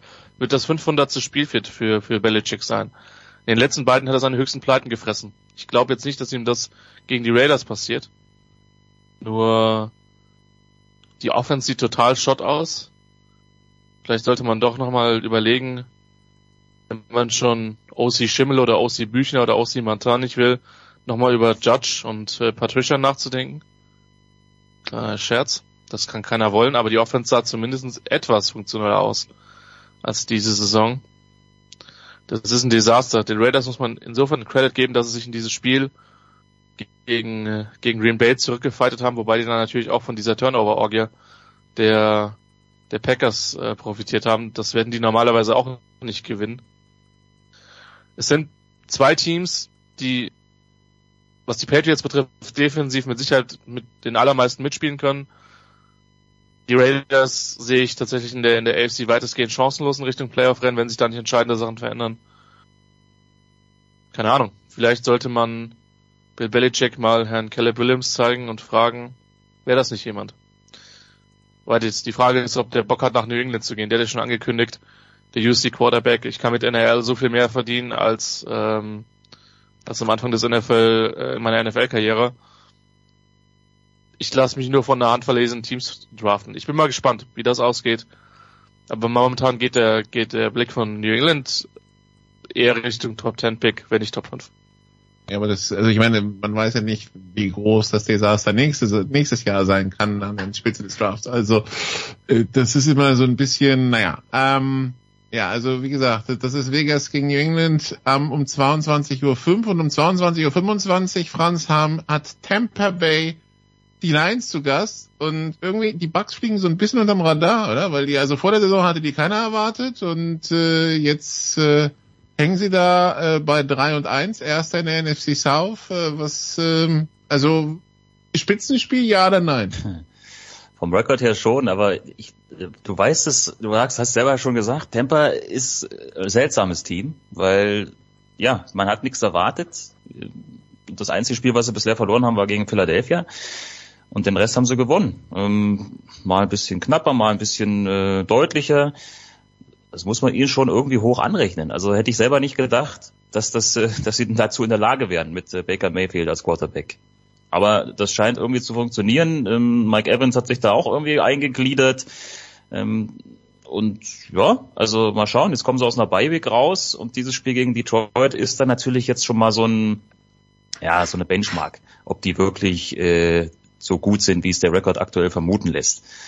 Das ist schon ein sehr interessantes Spiel tatsächlich. Also es ist in gewisser Weise natürlich, weil beide Teams gut gestartet sind, ein Spitzenspiel. Ob es dann das auch hält, werden wir sehen. Und sollte Tampa das Spiel auch noch für sich entscheiden, ich glaube, dann ist das tatsächlich auf ein Team, mit dem man rechnen sollte in der Saison. So unwahrscheinlich es auch ist, aber irgendeins kriegen wir immer. Das gefühlt über den Verhältnissen spielt, aber man kann ja so ein... Wir brauchen auch einen Meister in der NFC South, ne? Also wir kommen nicht drum rum. Ja, genau. Und wenn die Bucks dazu in der Lage sind, warum nicht die? Ja, genau. Christian, wir können, glaube ich, Carolina als Meister in den NFC South ausschließen. Ansonsten wide open. Wie siehst du die Bucks? Die Bucks sind die Giants aus dem letzten Jahr. Das hat halt auch mit der Schedule zu tun. Der Sieg in Minnesota war vermutlich der beste, den sie haben. Ansonsten rennt er einfach auch viel durch. Und was die Bears sind, kann man sich Woche zu Woche bei JT O'Sullivans Videos zur Bears Offense anschauen. Sie haben zumindest geschafft, dass Baker Mayfield wie ein funktionaler Quarterback aussieht, der wenige Sacks nimmt. Wie lange das hält, wird sich dann zeigen. Stand jetzt würde ich immer noch die Falcons als Favoriten in der South sehen, wenn sie das Potenzial abrufen. Weil die Defense von denen trotz einiger Verletzungen für mich besser ist als das, was die Buccaneers haben. Vielleicht nicht besser als das, was New Orleans hat. Aber bei den Saints traue ich ehrlicherweise der Offense noch nicht von rechts nach links. Von daher bin ich da schon immer noch bei Atlanta. Aber Tampa Bay, man muss sagen, dass das Team auf ein höheres Niveau gecoacht ist, als ich gedacht habe. Offensive Line sieht deutlich besser aus. Lüdeke spielt eine sehr gute Rolle. Hätte ich persönlich nicht mitgerechnet vor der Saison. Mal gucken, wie lange das anhält. Aber wenn sie das durchspielen, dann haben sie da auf jeden Fall ein paar junge Spieler mit Wirfs, mit Cody Morg, dem Guard, der gedraftet worden ist, wo sie wirklich ein paar Jungs haben, auf die sie in Zukunft bauen können. Das muss der erste Schritt sein. Wenn du dann auch um die Playoffs und eine Divisionskrone mitspielst, dann umso besser, denn als Sportfans und Kommentatoren wissen wir alle, Gewinnen macht alles einfacher. Gewinnen macht alles einfacher. Siehst du, Jens, 3-2 deine Steelers. Siehst du? Und wenn jetzt auch noch der OC Schimmel in Pittsburgh anheuern würde, oder auch der OC Büchner oder der OC Martin, ich wüsste nicht, was dann los wäre. Mayhem in Pittsburgh. Danke ihr drei. Nein, danke ihr zwei erstmal. Danke ihr drei immer, aber Nicola hat's noch nicht ganz überstanden, denn wir sprechen ja gleich auch noch über Rugby, über die Rugby WM. Aber Christian und Franz, herzlichen Dank. Aber wir lassen euch natürlich nicht gehen ohne die Frage. Christian, letztes Wochenende konntest du dem Müßiggang frönen. Was wird an diesem Wochenende für dich auf der Platte stehen? Konnte ich tatsächlich auch, wobei ich ja tatsächlich dann mein Spielerdebüt in unserer Flag-Football-Mannschaft in Montabaur gegeben habe. Es war echt fantastisch. Ich kann an der Stelle nur so viel verraten, der Center hat keinen Snap vermasselt, was mich sehr, sehr, sehr, sehr beruhigt hat. NFL-Teams werden schon bald anrufen. Ja, sorry, für Tackle bin ich raus, das ist mir zu hart. Wir haben jetzt die Information, dass Flag Football vielleicht sogar olympisch werden soll. Ist eine tolle Sportart, ohne Kontakt, die man sich mal angucken kann, die ich mir im Sommer angeschaut habe, hier bei uns im lokalen Verein, der übrigens aufgestiegen ist in die GFL-TV. Man kann es nicht oft genug betonen mit dem Tackle-Programm. Und da habe ich mein Debüt gegeben, von daher, das hat großen Spaß gemacht. Wochenende tatsächlich frei in dem Sinne. Ich werde natürlich, auch wenn ich nicht vor Ort sein werde, einen Blick auf den GFL-Bowl zwischen Hull und den Royals werfen.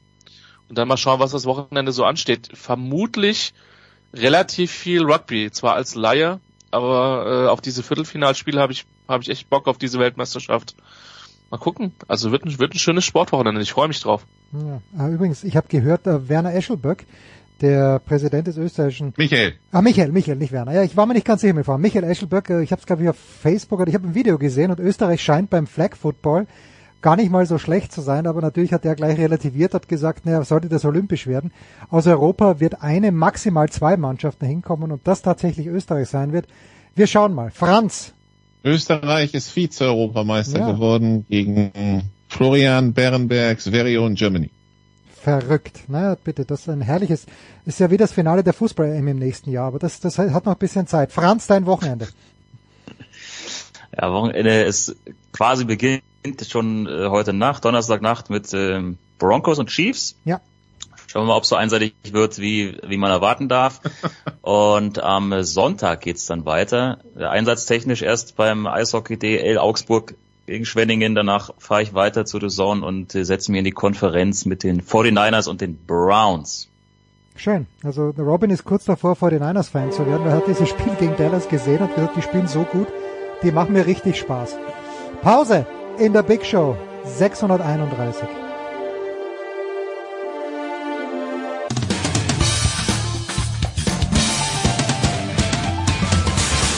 Ja, hallo, hier ist Lennart Kempner und ihr hört gerade Sportradio 360. So, die Big Show 631 geht weiter. Sie geht weiter mit Rugby. Nicolas ist dabei geblieben und es sind wieder mal alle Menschen unterwegs. Aber ich glaube im Moment nicht in Frankreich unterwegs, ausnahmsweise, ist Simon Jung. Servus Simon. Nee, ich bin in Deutschland unterwegs, aber trotzdem. Trotzdem unterwegs, ja, on the road. Und on the road, glaube ich auch, Jan Lüdeke, Pro7 Max Magenta Sport. Servus, Jan. Hi, servus, tatsächlich auch on the road gerade, ja. Natürlich, ja, muss so sein. Es ist ja alles gut. So, ich fahre am Wochenende nach Berlin, dann bin ich auch unterwegs, um meiner Tochter beim Hockey zuzuschauen, aber Samstag 21 Uhr, das habe ich mir vorgenommen und ich hoffe, ihr könnt mich daran messen kommende Woche, dass ich am Samstag um 21 Uhr mir Irland gegen Neuseeland anschaue auf Pro7 Max und ran.de und ich erwarte mir hier das knappeste der 4 Viertelfinale. Das ist das letzte, was ich in diesem Rugby-Teil sagen werde.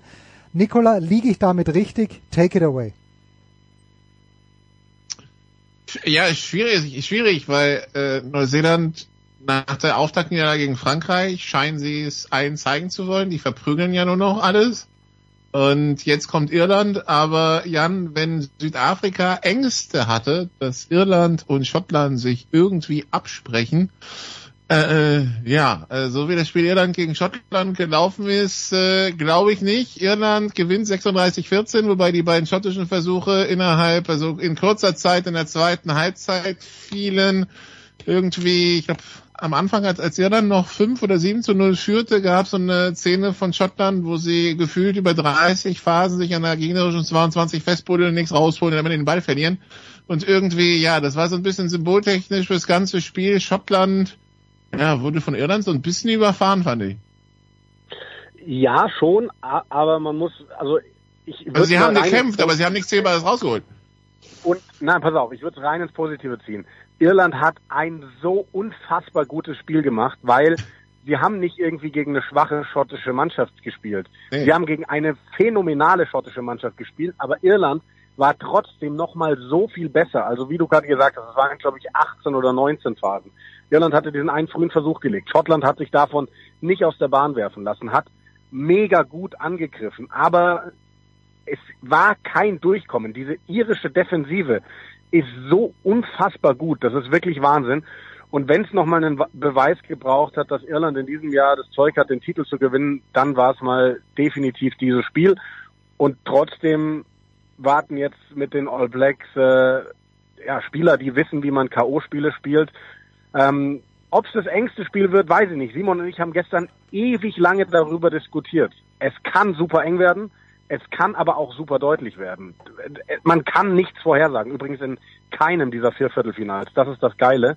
Es kann überall sehr eng werden. Es kann Spiele geben, die mit 1 oder 2 Punkten entschieden werden. Es kann theoretisch aber auch sein, dass Irland das Ding am Ende mit, 15 oder 20 Punkten Differenz gewinnt. Oder auch die All Blacks. Es ist wirklich alles möglich.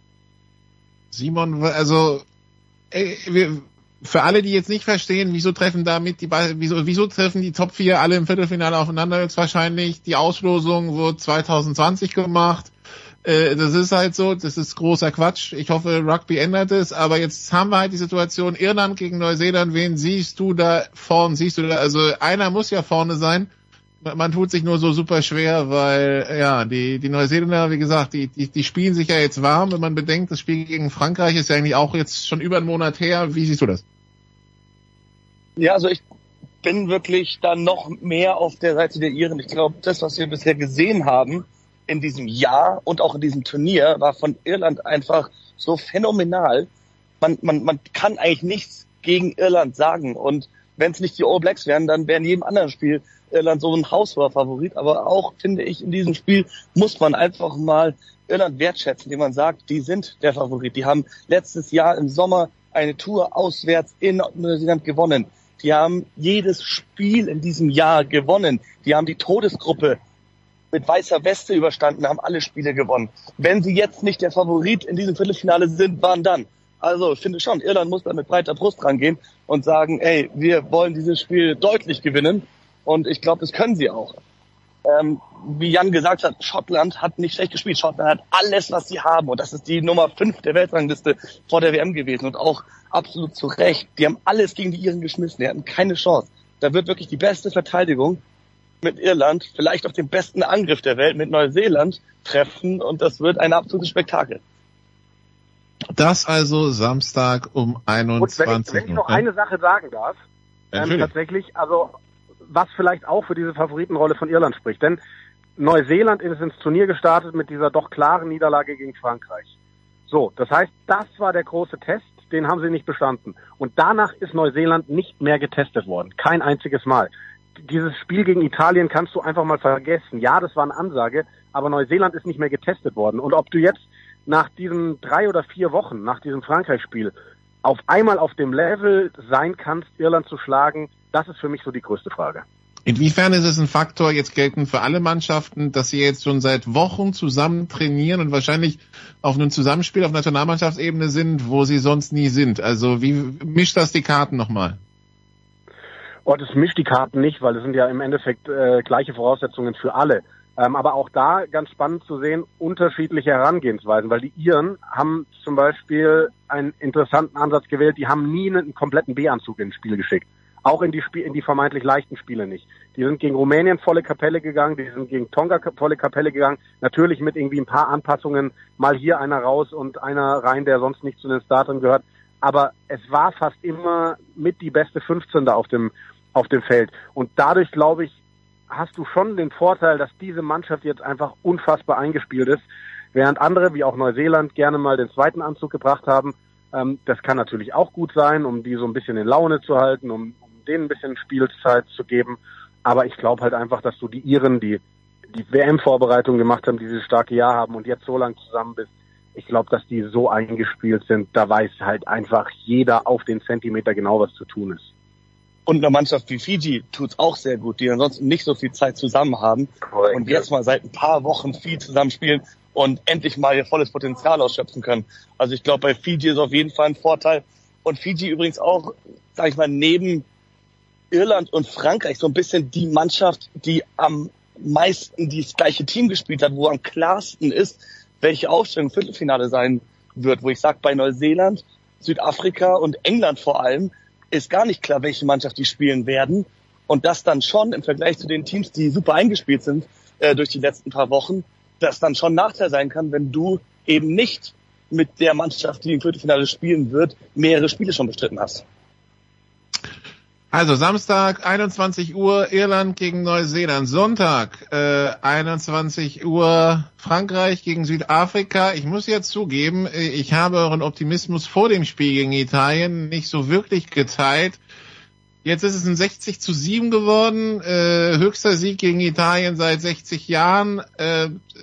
Italien, jetzt also wenn wir Neuseeland und Frankreich nehmen, in einem Jahr, wo wir dachten, sie kommen endlich ran, in der Summe 156-24 verloren. Und das lässt mir viele Fragezeichen, Jan. Bei den Italienern meinst du jetzt? Ja.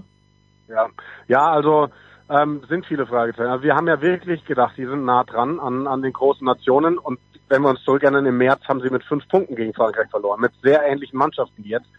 Keine Ahnung, was da passiert ist. Wir hatten so ein bisschen den Eindruck, dass der Verband sich irgendwie ins eigene Bein geschossen hat, indem er schon vor der WM kommuniziert hat, dass für Kieran Crowley nach diesem Jahr Schluss sein wird als Headcoach, weil der ist für mich hauptverantwortlich. Der hat zwar aufgebaut auf die Arbeit seiner Vorgänger, unter anderem Franco Smith, der da war, und einen Wahnsinnsjob mit dieser Nation gemacht, aber dass du vor der WM schon sagst, hey, für den war's das dann und wir holen mit Quesada einen Argentinier, der irgendwie italienische Wurzeln hat, irgendwas hat nicht mehr gepasst. Irgendwas hat nicht mehr gepasst, weil die Italiener haben sich dann auch in diesen Spielen, die sie hoch verloren haben die sich gefühlt nach 20 Minuten jeweils aufgegeben. Und das haben wir seit Jahren bei Italien nicht mehr gesehen. Also da muss ein tiefer liegendes Problem da sein, weil die Qualität der Mannschaft ist deutlich größer als die Ergebnisse zuletzt. Also Italien Dritte in dieser Gruppe A, Frankreich Meister, also Erster der Gruppe A vor Neuseeland, deshalb Neuseeland gegen Irland und Frankreich halt als Sieger der Gruppe A gegen den Zweiten der Gruppe B, dieser Todesgruppe gegen Südafrika, Simon. Südafrika, wenn wir die Ergebnisse gegen Irland und Schottland nehmen, 18:3 gegen Schottland gewonnen, 8:13 gegen Irland verloren. Das war Mitte September. Danach folgte noch ein Spiel gegen Tonga und letztes Wochenende waren sie dann spielfrei. Frankreich gegen Südafrika. Wie ist da die Gemengelage? Also für mich Südafrika die Mannschaft von den Viertelfinalisten, die noch am wenigsten gezeigt hat in der Gruppenphase, die am meisten zurückgehalten, die am meisten experimentiert mit 6-2er, 7-1er Splits auf der Bank, 5-3 haben sie auch gemacht, verschiedene Aufstellungen. Aber bei denen sehe ich es nicht so sehr als Schwäche, sondern eher, die wissen, glaube ich, schon ganz lange, wie sie in dieses Viertelfinale reingehen werden. Nur die Gegner wissen es nicht. Das heißt für Frankreich auch ganz schwer, sich auf das Spiel vorzubereiten. Rasmus hat gesagt, die werden das Team erst in letzter Minute bekannt geben. Also wirklich erst Freitagabend, 48 Stunden vor Kickoff, wo die Deadline ist. Da werden sie erst das Team bekannt geben. Normalerweise Südafrika schon unter der Woche, Dienstag, Mittwoch geben sie die Teams bekannt. Das heißt, die wollen hier wirklich mit verdeckten Karten spielen. Und ich habe vor dem Turnier schon gesagt, dass Südafrika für mich der Titelfavorit ist, einfach weil sie die brutale Kadertiefe haben. Allerdings, in diesem Spiel, ich sehe Frankreich gewinnen. Ich glaube einfach, dass es ist die Zeit gekommen in Frankreich, das ist ihre WM und da kann Südafrika das beste Team, das sie haben, reinschmeißen. Gegen die 15 Franzosen auf dem Platz werden sie nicht gewinnen können. Ich glaube, alles spricht für Frankreich. Und trotzdem, wenn Südafrika irgendwie dieses Spiel gewinnen kann, dann werden sie auch Weltmeister, weil dann ist da so eine Tiefe da, später für den weiteren Turnierverlauf unfassbar. Also sehr schwer zu sagen, wie Südafrika auftreten wird, aber egal wie gut sie spielen, ich glaube, wenn wir die beste französische Mannschaft sehen, dann wird diese auch gewinnen. Der Kiefer der Nation Antoine Dupont wird wohl dabei sein. Jan, das ist natürlich eine gute Nachricht für Frankreich. Wie siehst du es? Das letzte Spiel zwischen beiden war letzten Herbst. Das hat Frankreich spät knapp gewonnen. Ich sehe es ähnlich wie Simon. Also Dupont wirklich als i-Tüpfelchen noch bei Frankreich. Der Talisman, der beste Spieler der Welt, ist bereit zu spielen. Man hat Videos gesehen aus dem Training. Tackeln scheint wirklich zu funktionieren. Also der Typ hat keine Angst. Der ist 100%. Und dementsprechend sehe ich Frankreich auch leicht vorne. Ich sehe sie in der Hintermannschaft leicht favorisiert. Sie haben für mich mit Danty und Ficou die neben Irland beste Centerpaarung bei dieser Weltmeisterschaft. Mit Pinot haben sie für mich eigentlich den besten Außen der Welt wahrscheinlich. Und da sehe ich leichte Vorteile. Vielleicht ist Südafrika im Sturm so ein bisschen besser, aber auch bei Frankreich, wenn man sieht, dass dann Taufife nur von der Bank kommt, das hat auch ein bisschen was von dieser Bomb-Squad, von der man immer bei Südafrika spricht. Und dann ist das große Ding für mich, es ist der Heimvorteil. Und ich würde mich fast so weit aus dem Fenster lehnen, dass ich sage, das ist nicht nur die WM der Franzosen, das ist die WM der Europäer. Ich sehe ein rein europäisches Halbfinale. Wow, okay. Also Irland schlägt Neuseeland, Frankreich schlägt Südafrika. Dann, Simon, würde Wales Argentinien schlagen, Samstag um 17 Uhr. Ich kann mir immer noch nicht so keinen Reim auf Wales machen, wenn ich ganz ehrlich bin, weil halt der Eindruck bleibt von den letzten 2 Jahren in den Six Nations, auch wenn sie ihre Gruppe hier gewonnen haben und in eine Gruppe, wo natürlich auch die schwachen Australier drin waren. Wie sehen wir dieses Viertelfinale? Also ich sehe Wales tatsächlich sich auch deutlich verbessern über diesen WM-Verlauf, seit sie auch die lange Vorbereitung hatten. Wir wissen, Warren Gatland ist ein fantastischer Coach und was er aus Wales in dieser kurzen Zeit gemacht hat. Die haben halt nicht nur Australien absolut dominiert, was du erstmal machen musst, weil diese australische Mannschaft nicht so schlecht ist, wie Wales sie hat scheinen lassen in dem Spiel. Sie haben halt auch dieses Spiel gegen Fiji, wo man sagen muss, hätte Fiji gewinnen können, vielleicht sogar sollen und müssen. Trotzdem haben die Walisers das irgendwie gewonnen. Das heißt, sie können Mannschaften, die anfällig sind, wie Australien, dominieren, aber sie können auch gegen Mannschaften, die vermeintlich besser spielen, enge Spiele am Ende gewinnen. Und das ist eine Qualität von Wales, die wir aus den alten Warren Gatland Zeiten kennen, dass die einfach super schwer zu schlagen sind und die immer in Spielen drin bleiben und die hinten raus enge Spiele ganz oft für sich entscheiden. Und ich glaube tatsächlich, dass diese Abgeklärtheit Argentinien nicht hat. Da fehlt ein bisschen was bei dieser WM. Die haben mich noch nicht überzeugt. Deswegen glaube ich auch da, dass Wales es ziemlich souverän runterspielen wird. Argentinien hat sich jetzt 39-27 gegen Japan durchgesetzt, wobei es, glaube ich, am Anfang ein ziemlich enges Spiel war.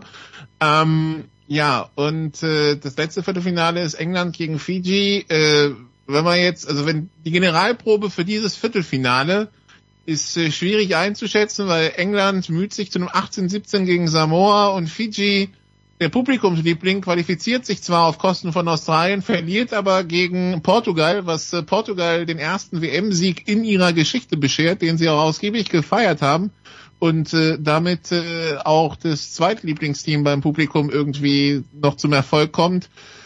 England gegen Fiji, Trap Game oder nicht, Jan? Was für ein Game? Trap Game, also Stolperstein. Also, weil ich meine, es ist Tier 1 gegen Tier 2. Also eigentlich sind die Favoritenrollen klar verteilt, aber...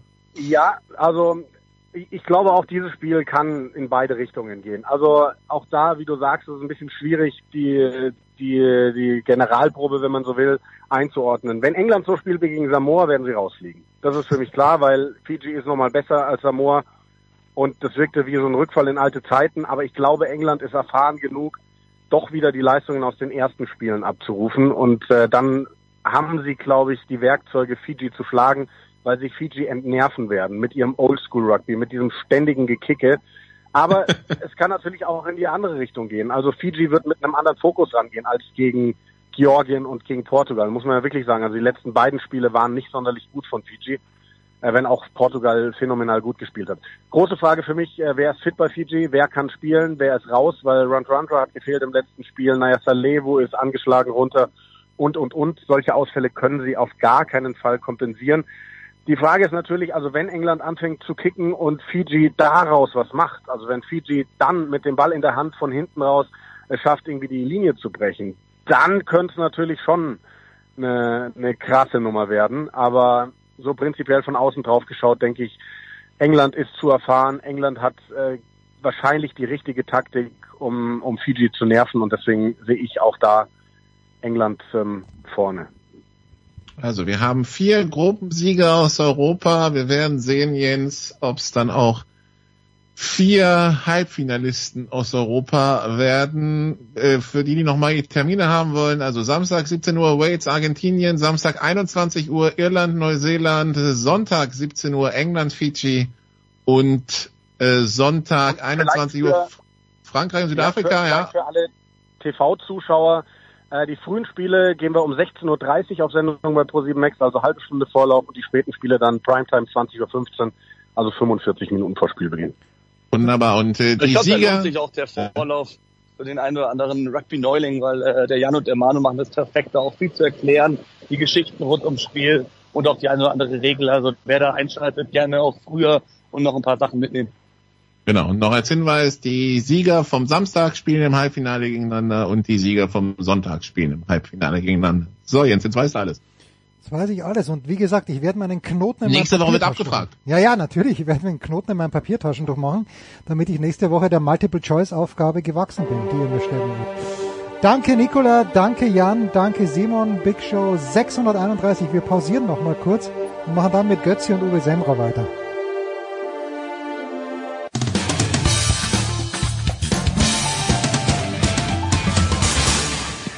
Grüßi, da ist der Leut Stefan und ihr hört Sportradio 360.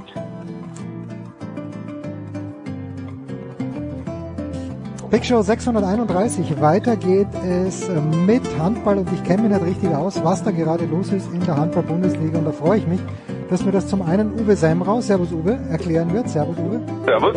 Servus. Und natürlich auch Markus Götz. Servus Götzi. Grüße euch. Uwe, fang mit dir an. Wer ist denn die beste Mannschaft im Moment in der Handball-Bundesliga, nachdem Melsungen jetzt auch schon besiegt wurde, und zwar nicht von einem der ganz Großen, sondern vom Bergischen HC? Ich habe keine Ahnung, wer die beste Mannschaft im Moment ist. Vordergründig natürlich die Füchse. Aber wir haben bei der letzten Session schon erklärt, dass das kein Dauerzustand sein wird mit diesen 0 Verlustpunkten. Die werden sich genauso einstellen wie bei Melsung. Also im Moment ist für mich nicht erkennbar, wer da die Leaderposition einnimmt. Jetzt war die Liga, Götze, ja immer ausgeglichen, schon die letzten Jahre auch, aber in diesem Jahr dünkt es mich noch ein kleines bisschen mehr. Irgendwelche Ursachen dafür? Es gibt ja keine Olympiapause, wo man sagt, da kommen alle jetzt, oder Weltmeisterschaftspause, alle sind müde zurückgekommen. ich verstehe nicht ganz, warum es in diesem Jahr noch ausgeglichener ist als sonst. Siehst du einen Grund?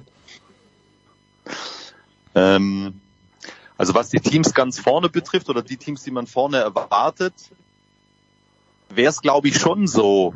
Also wenn Magdeburg in voller Mannstärke am Start wäre, wäre es eine andere Situation. Da bleibe ich bei, dann sehe ich die ganz vorne. Wenn der THW Niklas Landin nicht verliert, reden wir von anderen Dingen. Wenn die Flensburger nicht genau so, wie es halt letzten Endes auch dann überall war, wenn es einen großen Umbruch gibt, und den gab es in Flensburg in diesem Sommer inklusive Trainer, dann dauert es halt ein bisschen. Ja?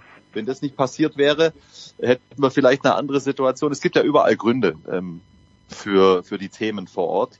Wenn die Löwen nicht so ein Verletzungspech gehabt hätten, hätten sie vielleicht ein bisschen weniger liegen lassen. Und dann hast du einfach grundsätzlich die Situation in der Handball-Bundesliga, und da kannst du tatsächlich vielleicht mit Ausnahme der beiden Aufsteiger, aber alle 16 anderen Mannschaften exklusive den Meister des Vorjahres, kannst du überall hingehen und alle sagen dir, wir wollen uns verbessern. Weißt du? Und das sagen die nicht nur so, sondern die tun auch was dafür. Und zwar monetär, wie was andere Bemühungen betrifft.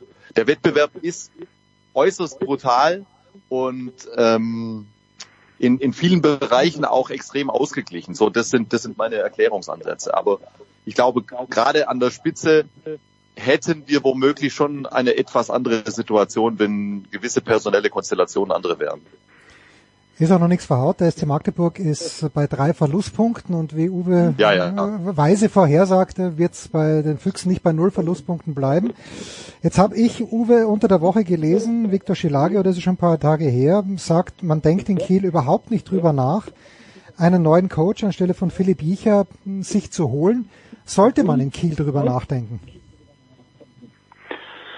Naja, Kiel ist die Stadt der großen Schiffe, und die bremsen bekanntlich langsam. Und das war ja bei Alfred Gislason schon so, dass der am Ende vielleicht ein bisschen zu lange im Amt war und dass man ihm einfach seine Verdienste angerechnet hat. Und so ist es bei Philipp Jicher auch, der für meine Begriffe ja auch noch eine ganz andere Flexibilität hat und nun einfach mal in seiner bisher sehr erfolgreichen Karriere mit dem THW da kalt erwischt wird, und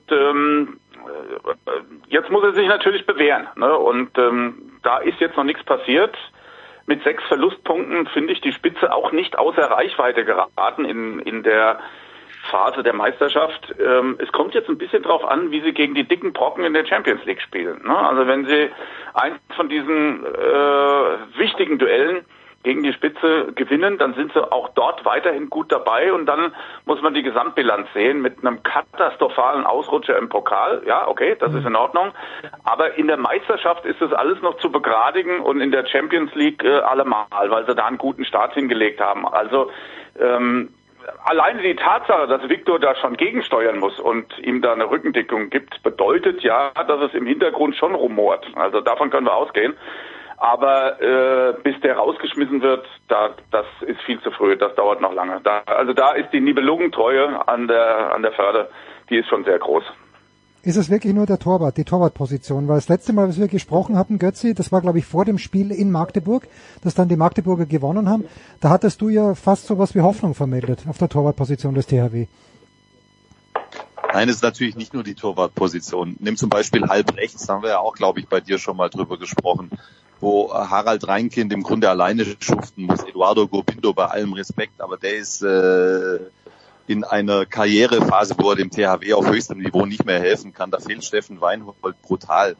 Auch dieses Element, Weinhold ist ja ein anderer Spieler, Reinkind eher der Shooter, Weinhold geht dahin, wo es wehtut, Zweikämpfe, Durchbruch, weißt du, Abschlüsse aus der Nahdistanz, der holt 2 Minuten raus, der holt 7 Meter raus, der legt im letzten Moment noch ab, der ist selbst torgefährlich, fehlt sehr, wirklich sehr, und ganz grundsätzlich fehlt das Überraschungsmoment aus dem Rückraum. Da ist Ashipa Götu ganz sicher einer, der das, also er bringt das Überraschungsmoment rein, aber noch nicht konstant im positiven Bereich. Ja. Überrascht auch mal in die andere Richtung. Ich bin totaler Freund seines Spiels und ich bin mir ganz sicher, dass die Kieler noch Riesenfreude an ihm haben werden. Aber nochmal, Leute, haben wir auch schon hier gesagt, der ist sehr, sehr jung und kommt jetzt in die Bundesliga. Der kommt zu einem Club, wo es gerade nicht so läuft, wie man das üblicherweise kennt. Das ist schon eine Gemengelage, da muss ich erstmal zurechtfinden.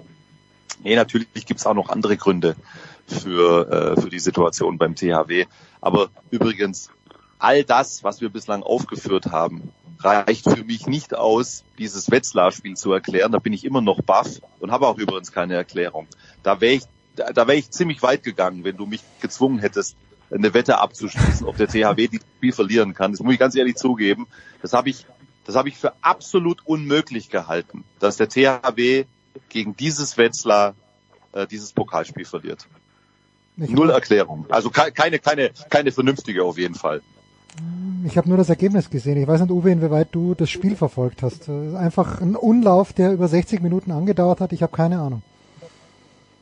Ja, also es hat da absolut die Souveränität gefehlt, ne? Und dann hat sich Wetzlar echt in den Rausch reingespielt. Und am Ende haben die Kieler nicht die Nerven behalten, ne?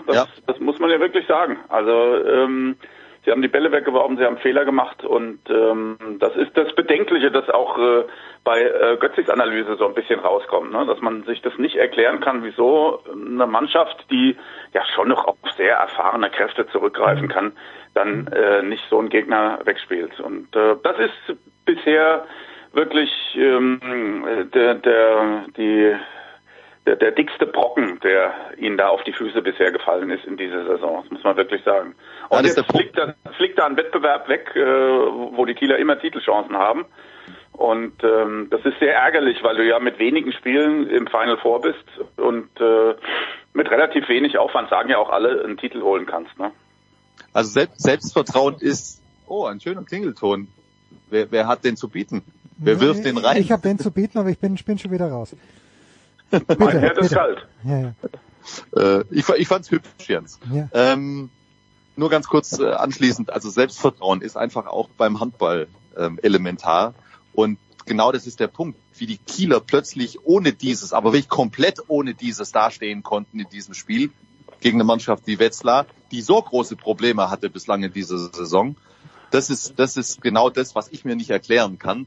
Und da darf man sich dann schon ein bisschen Sorge machen. Aber ich finde, dass diese erste Reaktion, die sie gegen den HSV jetzt schon gezeigt haben, dass es zumindest mal in die richtige Richtung wieder geht. Mit 11 gewonnen gegen den HSV und wir haben ja hier vor 2 Wochen, ich würde nicht sagen, uns lustig gemacht, sondern wir haben Uwe daran erinnert, dass er frisch auf Göppingen vor dieser Saison durchaus was zugetraut hat. Jetzt, Uwe, es sind 2 Wochen vergangen, Göppingen gewinnt in Leipzig mit 2 und verliert zu Hause gegen Magdeburg nur mit 1. Ist das jetzt, kommen die schon langsam in die Pushen, was auch immer die Pushen sind? Ja, ich bin schon froh, dass wir noch einen Punkt mehr haben als den Bergischer AC. Von daher von Götzi, meinst du? Bin ich in der Prognose noch weit vor Götzi. Aber auch da sieht man ja die ersten Hoffnungsschimmer und die sind wieder dabei. Und wenn man sich die Tabelle anschaut, dann muss man sagen, Platz 11 Erlangen hat 6 Punkte und 18 der BHC hat 4 Punkte. Das ist ja eine Gemengelage. Die wird noch ganz heiß in diesem Jahr. Und es liegt daran, dass die Aufsteiger eben gut dabei sind. Ne? Und Eisenach schon 7 Punkte geholt hat. Das ist einfach klasse. Hätte ich ihnen nicht zugetraut, auch bei den Gegnern, gegen die sie gespielt haben. Und Balingen auch mit 5. Also von daher, ja, da wird das sauer interessant da hinten. Und da müssen viele echt Wasser treten, die nicht so weit von dieser Zone entfernt sind. Ja, also oben drüber gibt es dann 4 Mannschaften, die haben 8 Punkte, 8 Pluspunkte. Also finde ich sehr interessant und zeigt einfach, wie so eine Tagesform manchmal entscheidend ist. Das ist Wahnsinn, wie du in so ein Spiel reinkommen kannst und es dann weitergeht und du dann plötzlich als Sieger vom Platz gehst und weißt eigentlich gar nicht so richtig warum. Ja, Uwe spricht's ja an, also Eisenach gewinnt gegen die Rhein-Neckar-Löwen. Am Montag war das. Und Götze, ich glaube, du warst vor Ort. Korrigier mich bitte, wenn ich falsch liege. Beim ersten Heimsieg von Stuttgart gegen Flensburg, oder warst du nicht vor Ort? Ja. Erzähl mal ein kleines bisschen. Ja. Ist da die Halle voll? Ist die Halle explodiert? Weil das ist ja doch, es kommt nicht alle Tage vor. Es ist noch nie vorgekommen, dass Stuttgart gegen Flensburg gewonnen hat. Auch da wieder ein Hoch auf unsere Handball-Expertise oder auf meine Handball-Expertise. Wenn du mich vor dem Spiel gefragt hättest, also jetzt mal, weißt du, ohne dein Aufzeichnungsgerät, dann hätte ich dir gesagt, also wenn du gesagt hättest, haben die Stuttgarter eine Chance, hätte ich zu dir gesagt, hast noch alle Latten am Zaun oder irgendwas dergleichen. Nein, auch da war ich schlicht und ergreifend baff. Ich habe die Stuttgarter nämlich zuvor ja auch gesehen, schon 3-mal in dieser Saison. Und da hat es überall gezwickt, ja, in jedem Spiel woanders. Und 4 Tage vor diesem Spiel gegen Flensburg verlieren die Stuttgarter im Pokal zu Hause gegen Eisenach. Jetzt haben schon andere Mannschaften in dieser Saison Probleme gegen Eisenach gehabt. Aber da ging ja offensiv wirklich gar nichts beim TVB. Ich glaube, die haben 24 Tore gemacht. Die sind verrückt geworden mit diesen verschiedenen Abwehrvarianten und vor allen Dingen natürlich mit der Offensiven von Eisenach. Auch da die Nerven verloren. Gar kein Gegenstoßspiel. Michael Schweikart hat nach dem Spiel gesagt, unser Gegenstoßspiel ist in der Bundesliga tauglich gewesen. Also und dann spielen die gegen Flensburg und eine Angriffsleistung wie aus einem Guss. Ich glaube, die hatten zur Pause 80% Effizienz, ja, und waren auch am Ende deutlich über 70%. Das ist ein absoluter Spitzenwert, ja.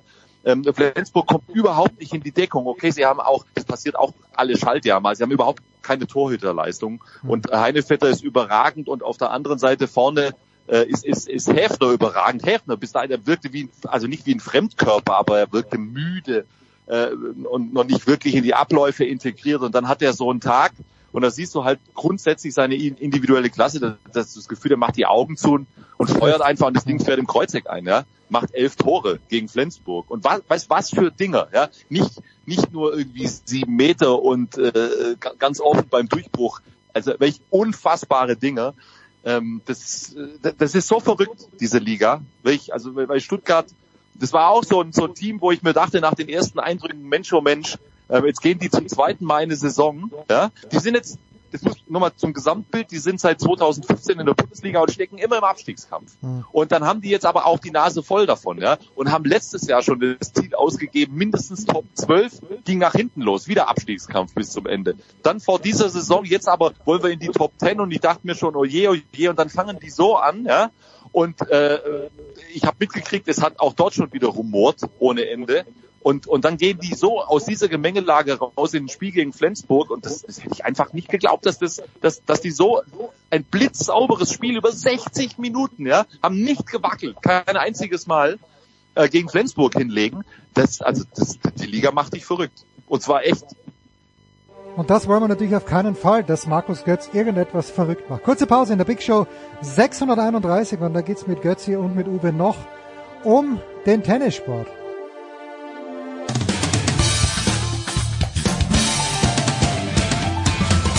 Hey, this is Dennis Kenner and you're listening to Sport Radio 360. Big Show 631, Sportradio 360. Wir gehen in den Endspurt mit Markus Götz und mit Uwe Semrau. Handball macht Götzi verrückt. Zum Glück, Uwe, ist wenigstens der Tennissport vorhersehbar, wenn wir jetzt nach Shanghai schauen. Lasst uns vielleicht damit schließen, weil ich weiß ja, dass Uwe und natürlich Götzi auch, der sehr kommentieren wird, für Sky, unter anderem die Viertelfinale in Shanghai. Aber Uwe, ich meine, gab es das nicht früher auch, dass große Turniere hintereinander stattgefunden haben? Und ja, Peking war als 500er gut besetzt, sehr gut besetzt sogar, aber dann waren ja doch ein paar Tage Pause, bis es in Shanghai losgegangen ist und dann Zverev fliegt ganz früh raus, wirkt extrem müde, Medvedev gegen Korda, okay, ersten Satz kann er auch gewinnen, fliegt früh raus, Alcaraz verliert heute gegen Dimitrov. Ist die Dichte einfach größer geworden? Halten die Spieler nicht mehr so voll aus? Ich bin ein bisschen ratlos, Uwe. Wie interpretierst du dieses Viertelfinaltableau jetzt in Shanghai? Naja, um Dimitrov ist ja manchmal alles zuzutrauen. Sowas allerdings nicht, das gebe ich auch zu. Aber solche Jungs, die jetzt aufgetaucht sind, wie Brian Shelton zum Beispiel, über den wir ja auch schon gesprochen haben, die sind da nah dran. Ja? an den Großen. Und ich finde, das ist im Bereich des Möglichen. Und gerade wenn es Hartplatzturniere sind, die dir natürlich auch einiges abverlangen von der Belastung her, dann ist es möglich. Und vielleicht gibt's als alles Überragenden wirklich nur den Joker und der Rest verprügelt sich gegenseitig. Im Moment jedenfalls scheint es so. Und wenn man sich nicht auf einen Grand Slam kapriziert, sondern eben so eine Reihe vor sich hat in der Halle, wo am Ende für viele ja auch der Kampf um das Final steht, am Ende der Saison, denke ich, dass der eine oder andere einfach mal 5 Grade sein lässt und bevor er sich verletzt, dann eben einen dritten Satz mal laufen lässt. Das kann schon sein. Ja. Aber so richtig als Analyse taugt es natürlich auch nicht. Ja. Und am Ende ist es die Leistungsdichte da oben, klar, wo sich keiner so richtig durchsetzen kann. Und auch in Alcaraz jetzt im Prinzip wieder vor dem Neubeginn steht, wenn er wirklich oben angreifen will und wieder Nummer 1 werden will, dann muss er eine andere Souveränität in solchen Spielen hinlegen. Das ist ein Stück weit zu wenig. Da fehlen 10-20%. Bin ich komplett bei Uwe. Götze, du wirst kommentiert haben, in dem Moment, wo die Show rauskommt, zuerst Fabian Maroschan gegen Hubert Hurkacz, dann Ben Shelton gegen Sebastian Korda. Ja, können auch Erstrundenmatches sein oder Zweitrundenmatches. Aber irgendwie, gerade ein Wort noch zu Ben Shelton zu verlieren, was mir bei dem gefällt, ist, der scheint Spaß zu haben am Tennisspiel. Weißt du, der geht auf den Platz und okay, vielleicht jubelt er einmal zu viel oder zweimal zu viel pro Match, weil er jeden Punkt bejubelt. Aber ich mag das, wenn jemand da sein Herz liegen lässt und Sinner hat, glaube ich, nicht 5 Grade sein lassen, der hätte das schon gewinnen wollen gegen Shelton, aber es ging halt einfach nicht. Wie taugt dir denn der Shelton? Wie wirst du Shelton morgen kommentiert haben? Also zunächst mal finde ich es wichtig, dass man bei all den Kategorien, die man da aufmacht, wie du zum Beispiel jetzt, du kommst jetzt mit dem Spaß auf den Platz haben, finde ich ein interessantes Thema. Das ist alles Interpretation. Ja, klar. Ich höre dir ja auch in anderen Podcasts zu, ja. Du hast zum Beispiel, wenn mich nicht alles täuscht, gesagt, der Korda hat auch keinen Spaß auf dem Platz. Ja. Da frage ich mich, woher weißt du das? Ja, Jens, weil ich ihn ansehe, der quält sich bei jedem Ja, aber das ist eine Eine Interpretation. Ja, es ist eine Qual, jedes Spiel. Das ist eine Interpretation von dir. Woran auch immer du das festmachst. Aber woher weißt du das? Ich habe mal gelernt in meiner Coaching-Ausbildung, es ist ein Fehler, von der Handlung auf die Haltung zu schließen. Weil das ist alles Interpretation, das ist kein Wissen. Und deswegen ist es ein schwieriges Terrain.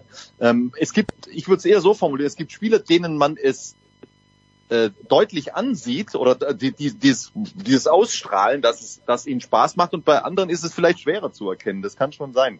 Bei Ben Shelton ist es nach meinem Eindruck, das ist ein Eindruck, kein Wissen, im Moment tatsächlich auch so, dass der richtig Bock hat. Der lässt den Schläger einfach laufen. Ja? Also das ist echt ein typischer Ami irgendwo, oder genauso wie man ihn sich vorstellt. Ja? Der scheint sich jetzt nicht so eine riesen Platte zu machen, aber das ist schon wieder eine Interpretation. Ja?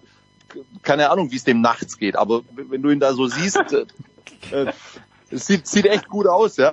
Aber auch da, nur als Beispiel, ich sehe dann gestern, und das ist überhaupt gar kein Vorwurf, sondern ich mache mir einfach Gedanken drüber, ja.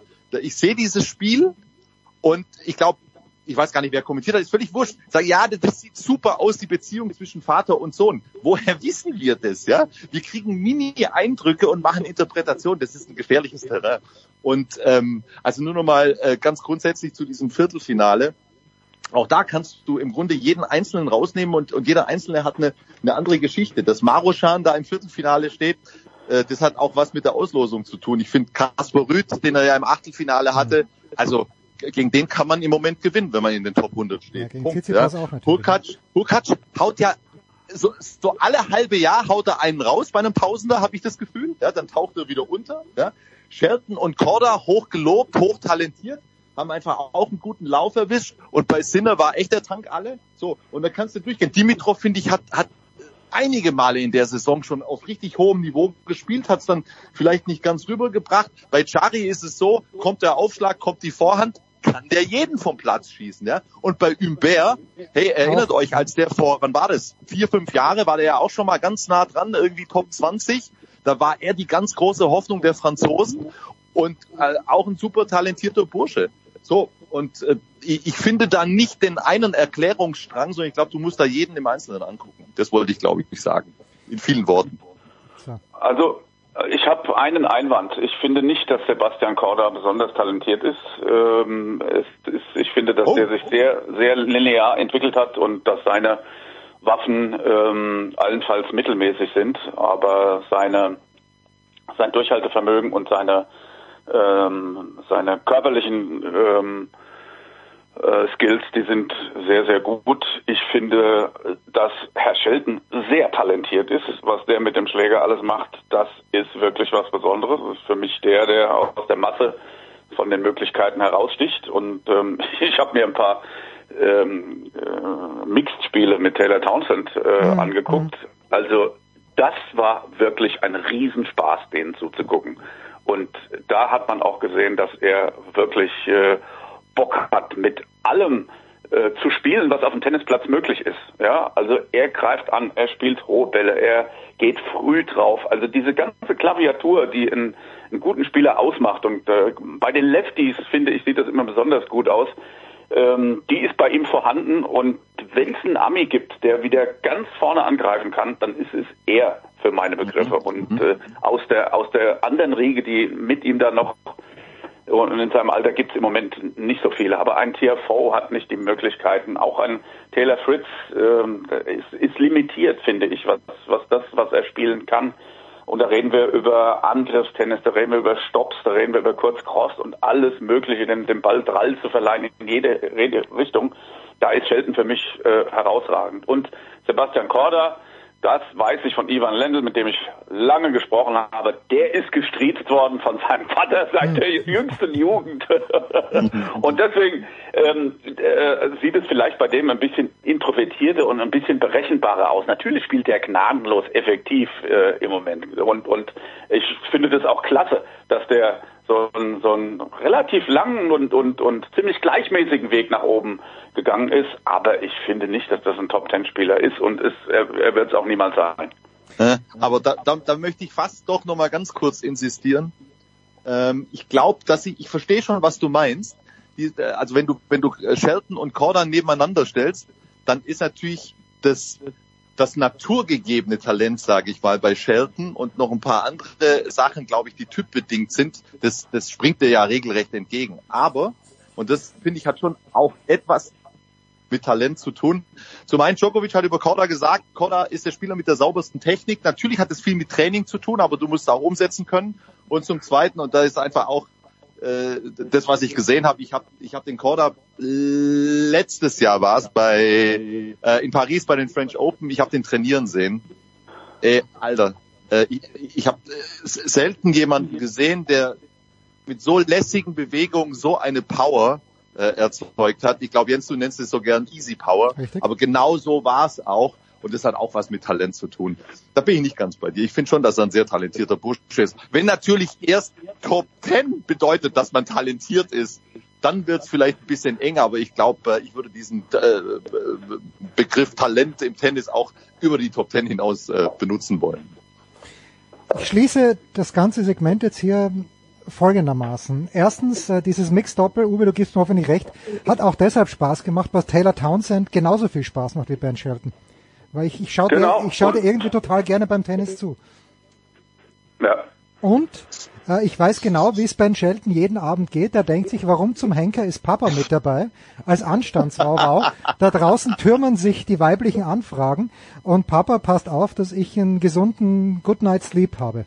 So schaut's bei den Sheltons in der Betrieb. Ich weiß es nicht. Ich werde sie in Wien sehen und ich werde versuchen, mit Brian Shelton dann ein bisschen zu sprechen. Mit Ben wird schwierig werden wahrscheinlich. Und das war die Big Show 631, Sportradio 360. Danke Götzi, danke an alle, die dabei waren. Vielleicht gibt's ein Daily, vielleicht auch nicht, denn Länderspielpause heißt ja immer, dass der Anchorman unterwegs ist. Am Sonntag auf jeden Fall Musikradio 360. Und dann hören wir uns nächste Woche wieder bei der Big Show 632. Das war die Big Show auf sportradio360.de. Folgen Sie uns auf Twitter, klicken Sie den Gefällt mir-Button auf unserer Facebook-Seite und Abonnieren Sie uns via RSS-Feed oder auf iTunes. Die nächste Ausgabe der Big Show gibt es am kommenden Donnerstag. Bis dahin sollten Sie die Zeit nutzen und die weiteren Angebote auf sportradio360.de wahrnehmen. Play Ball! Da ist gar nichts toll!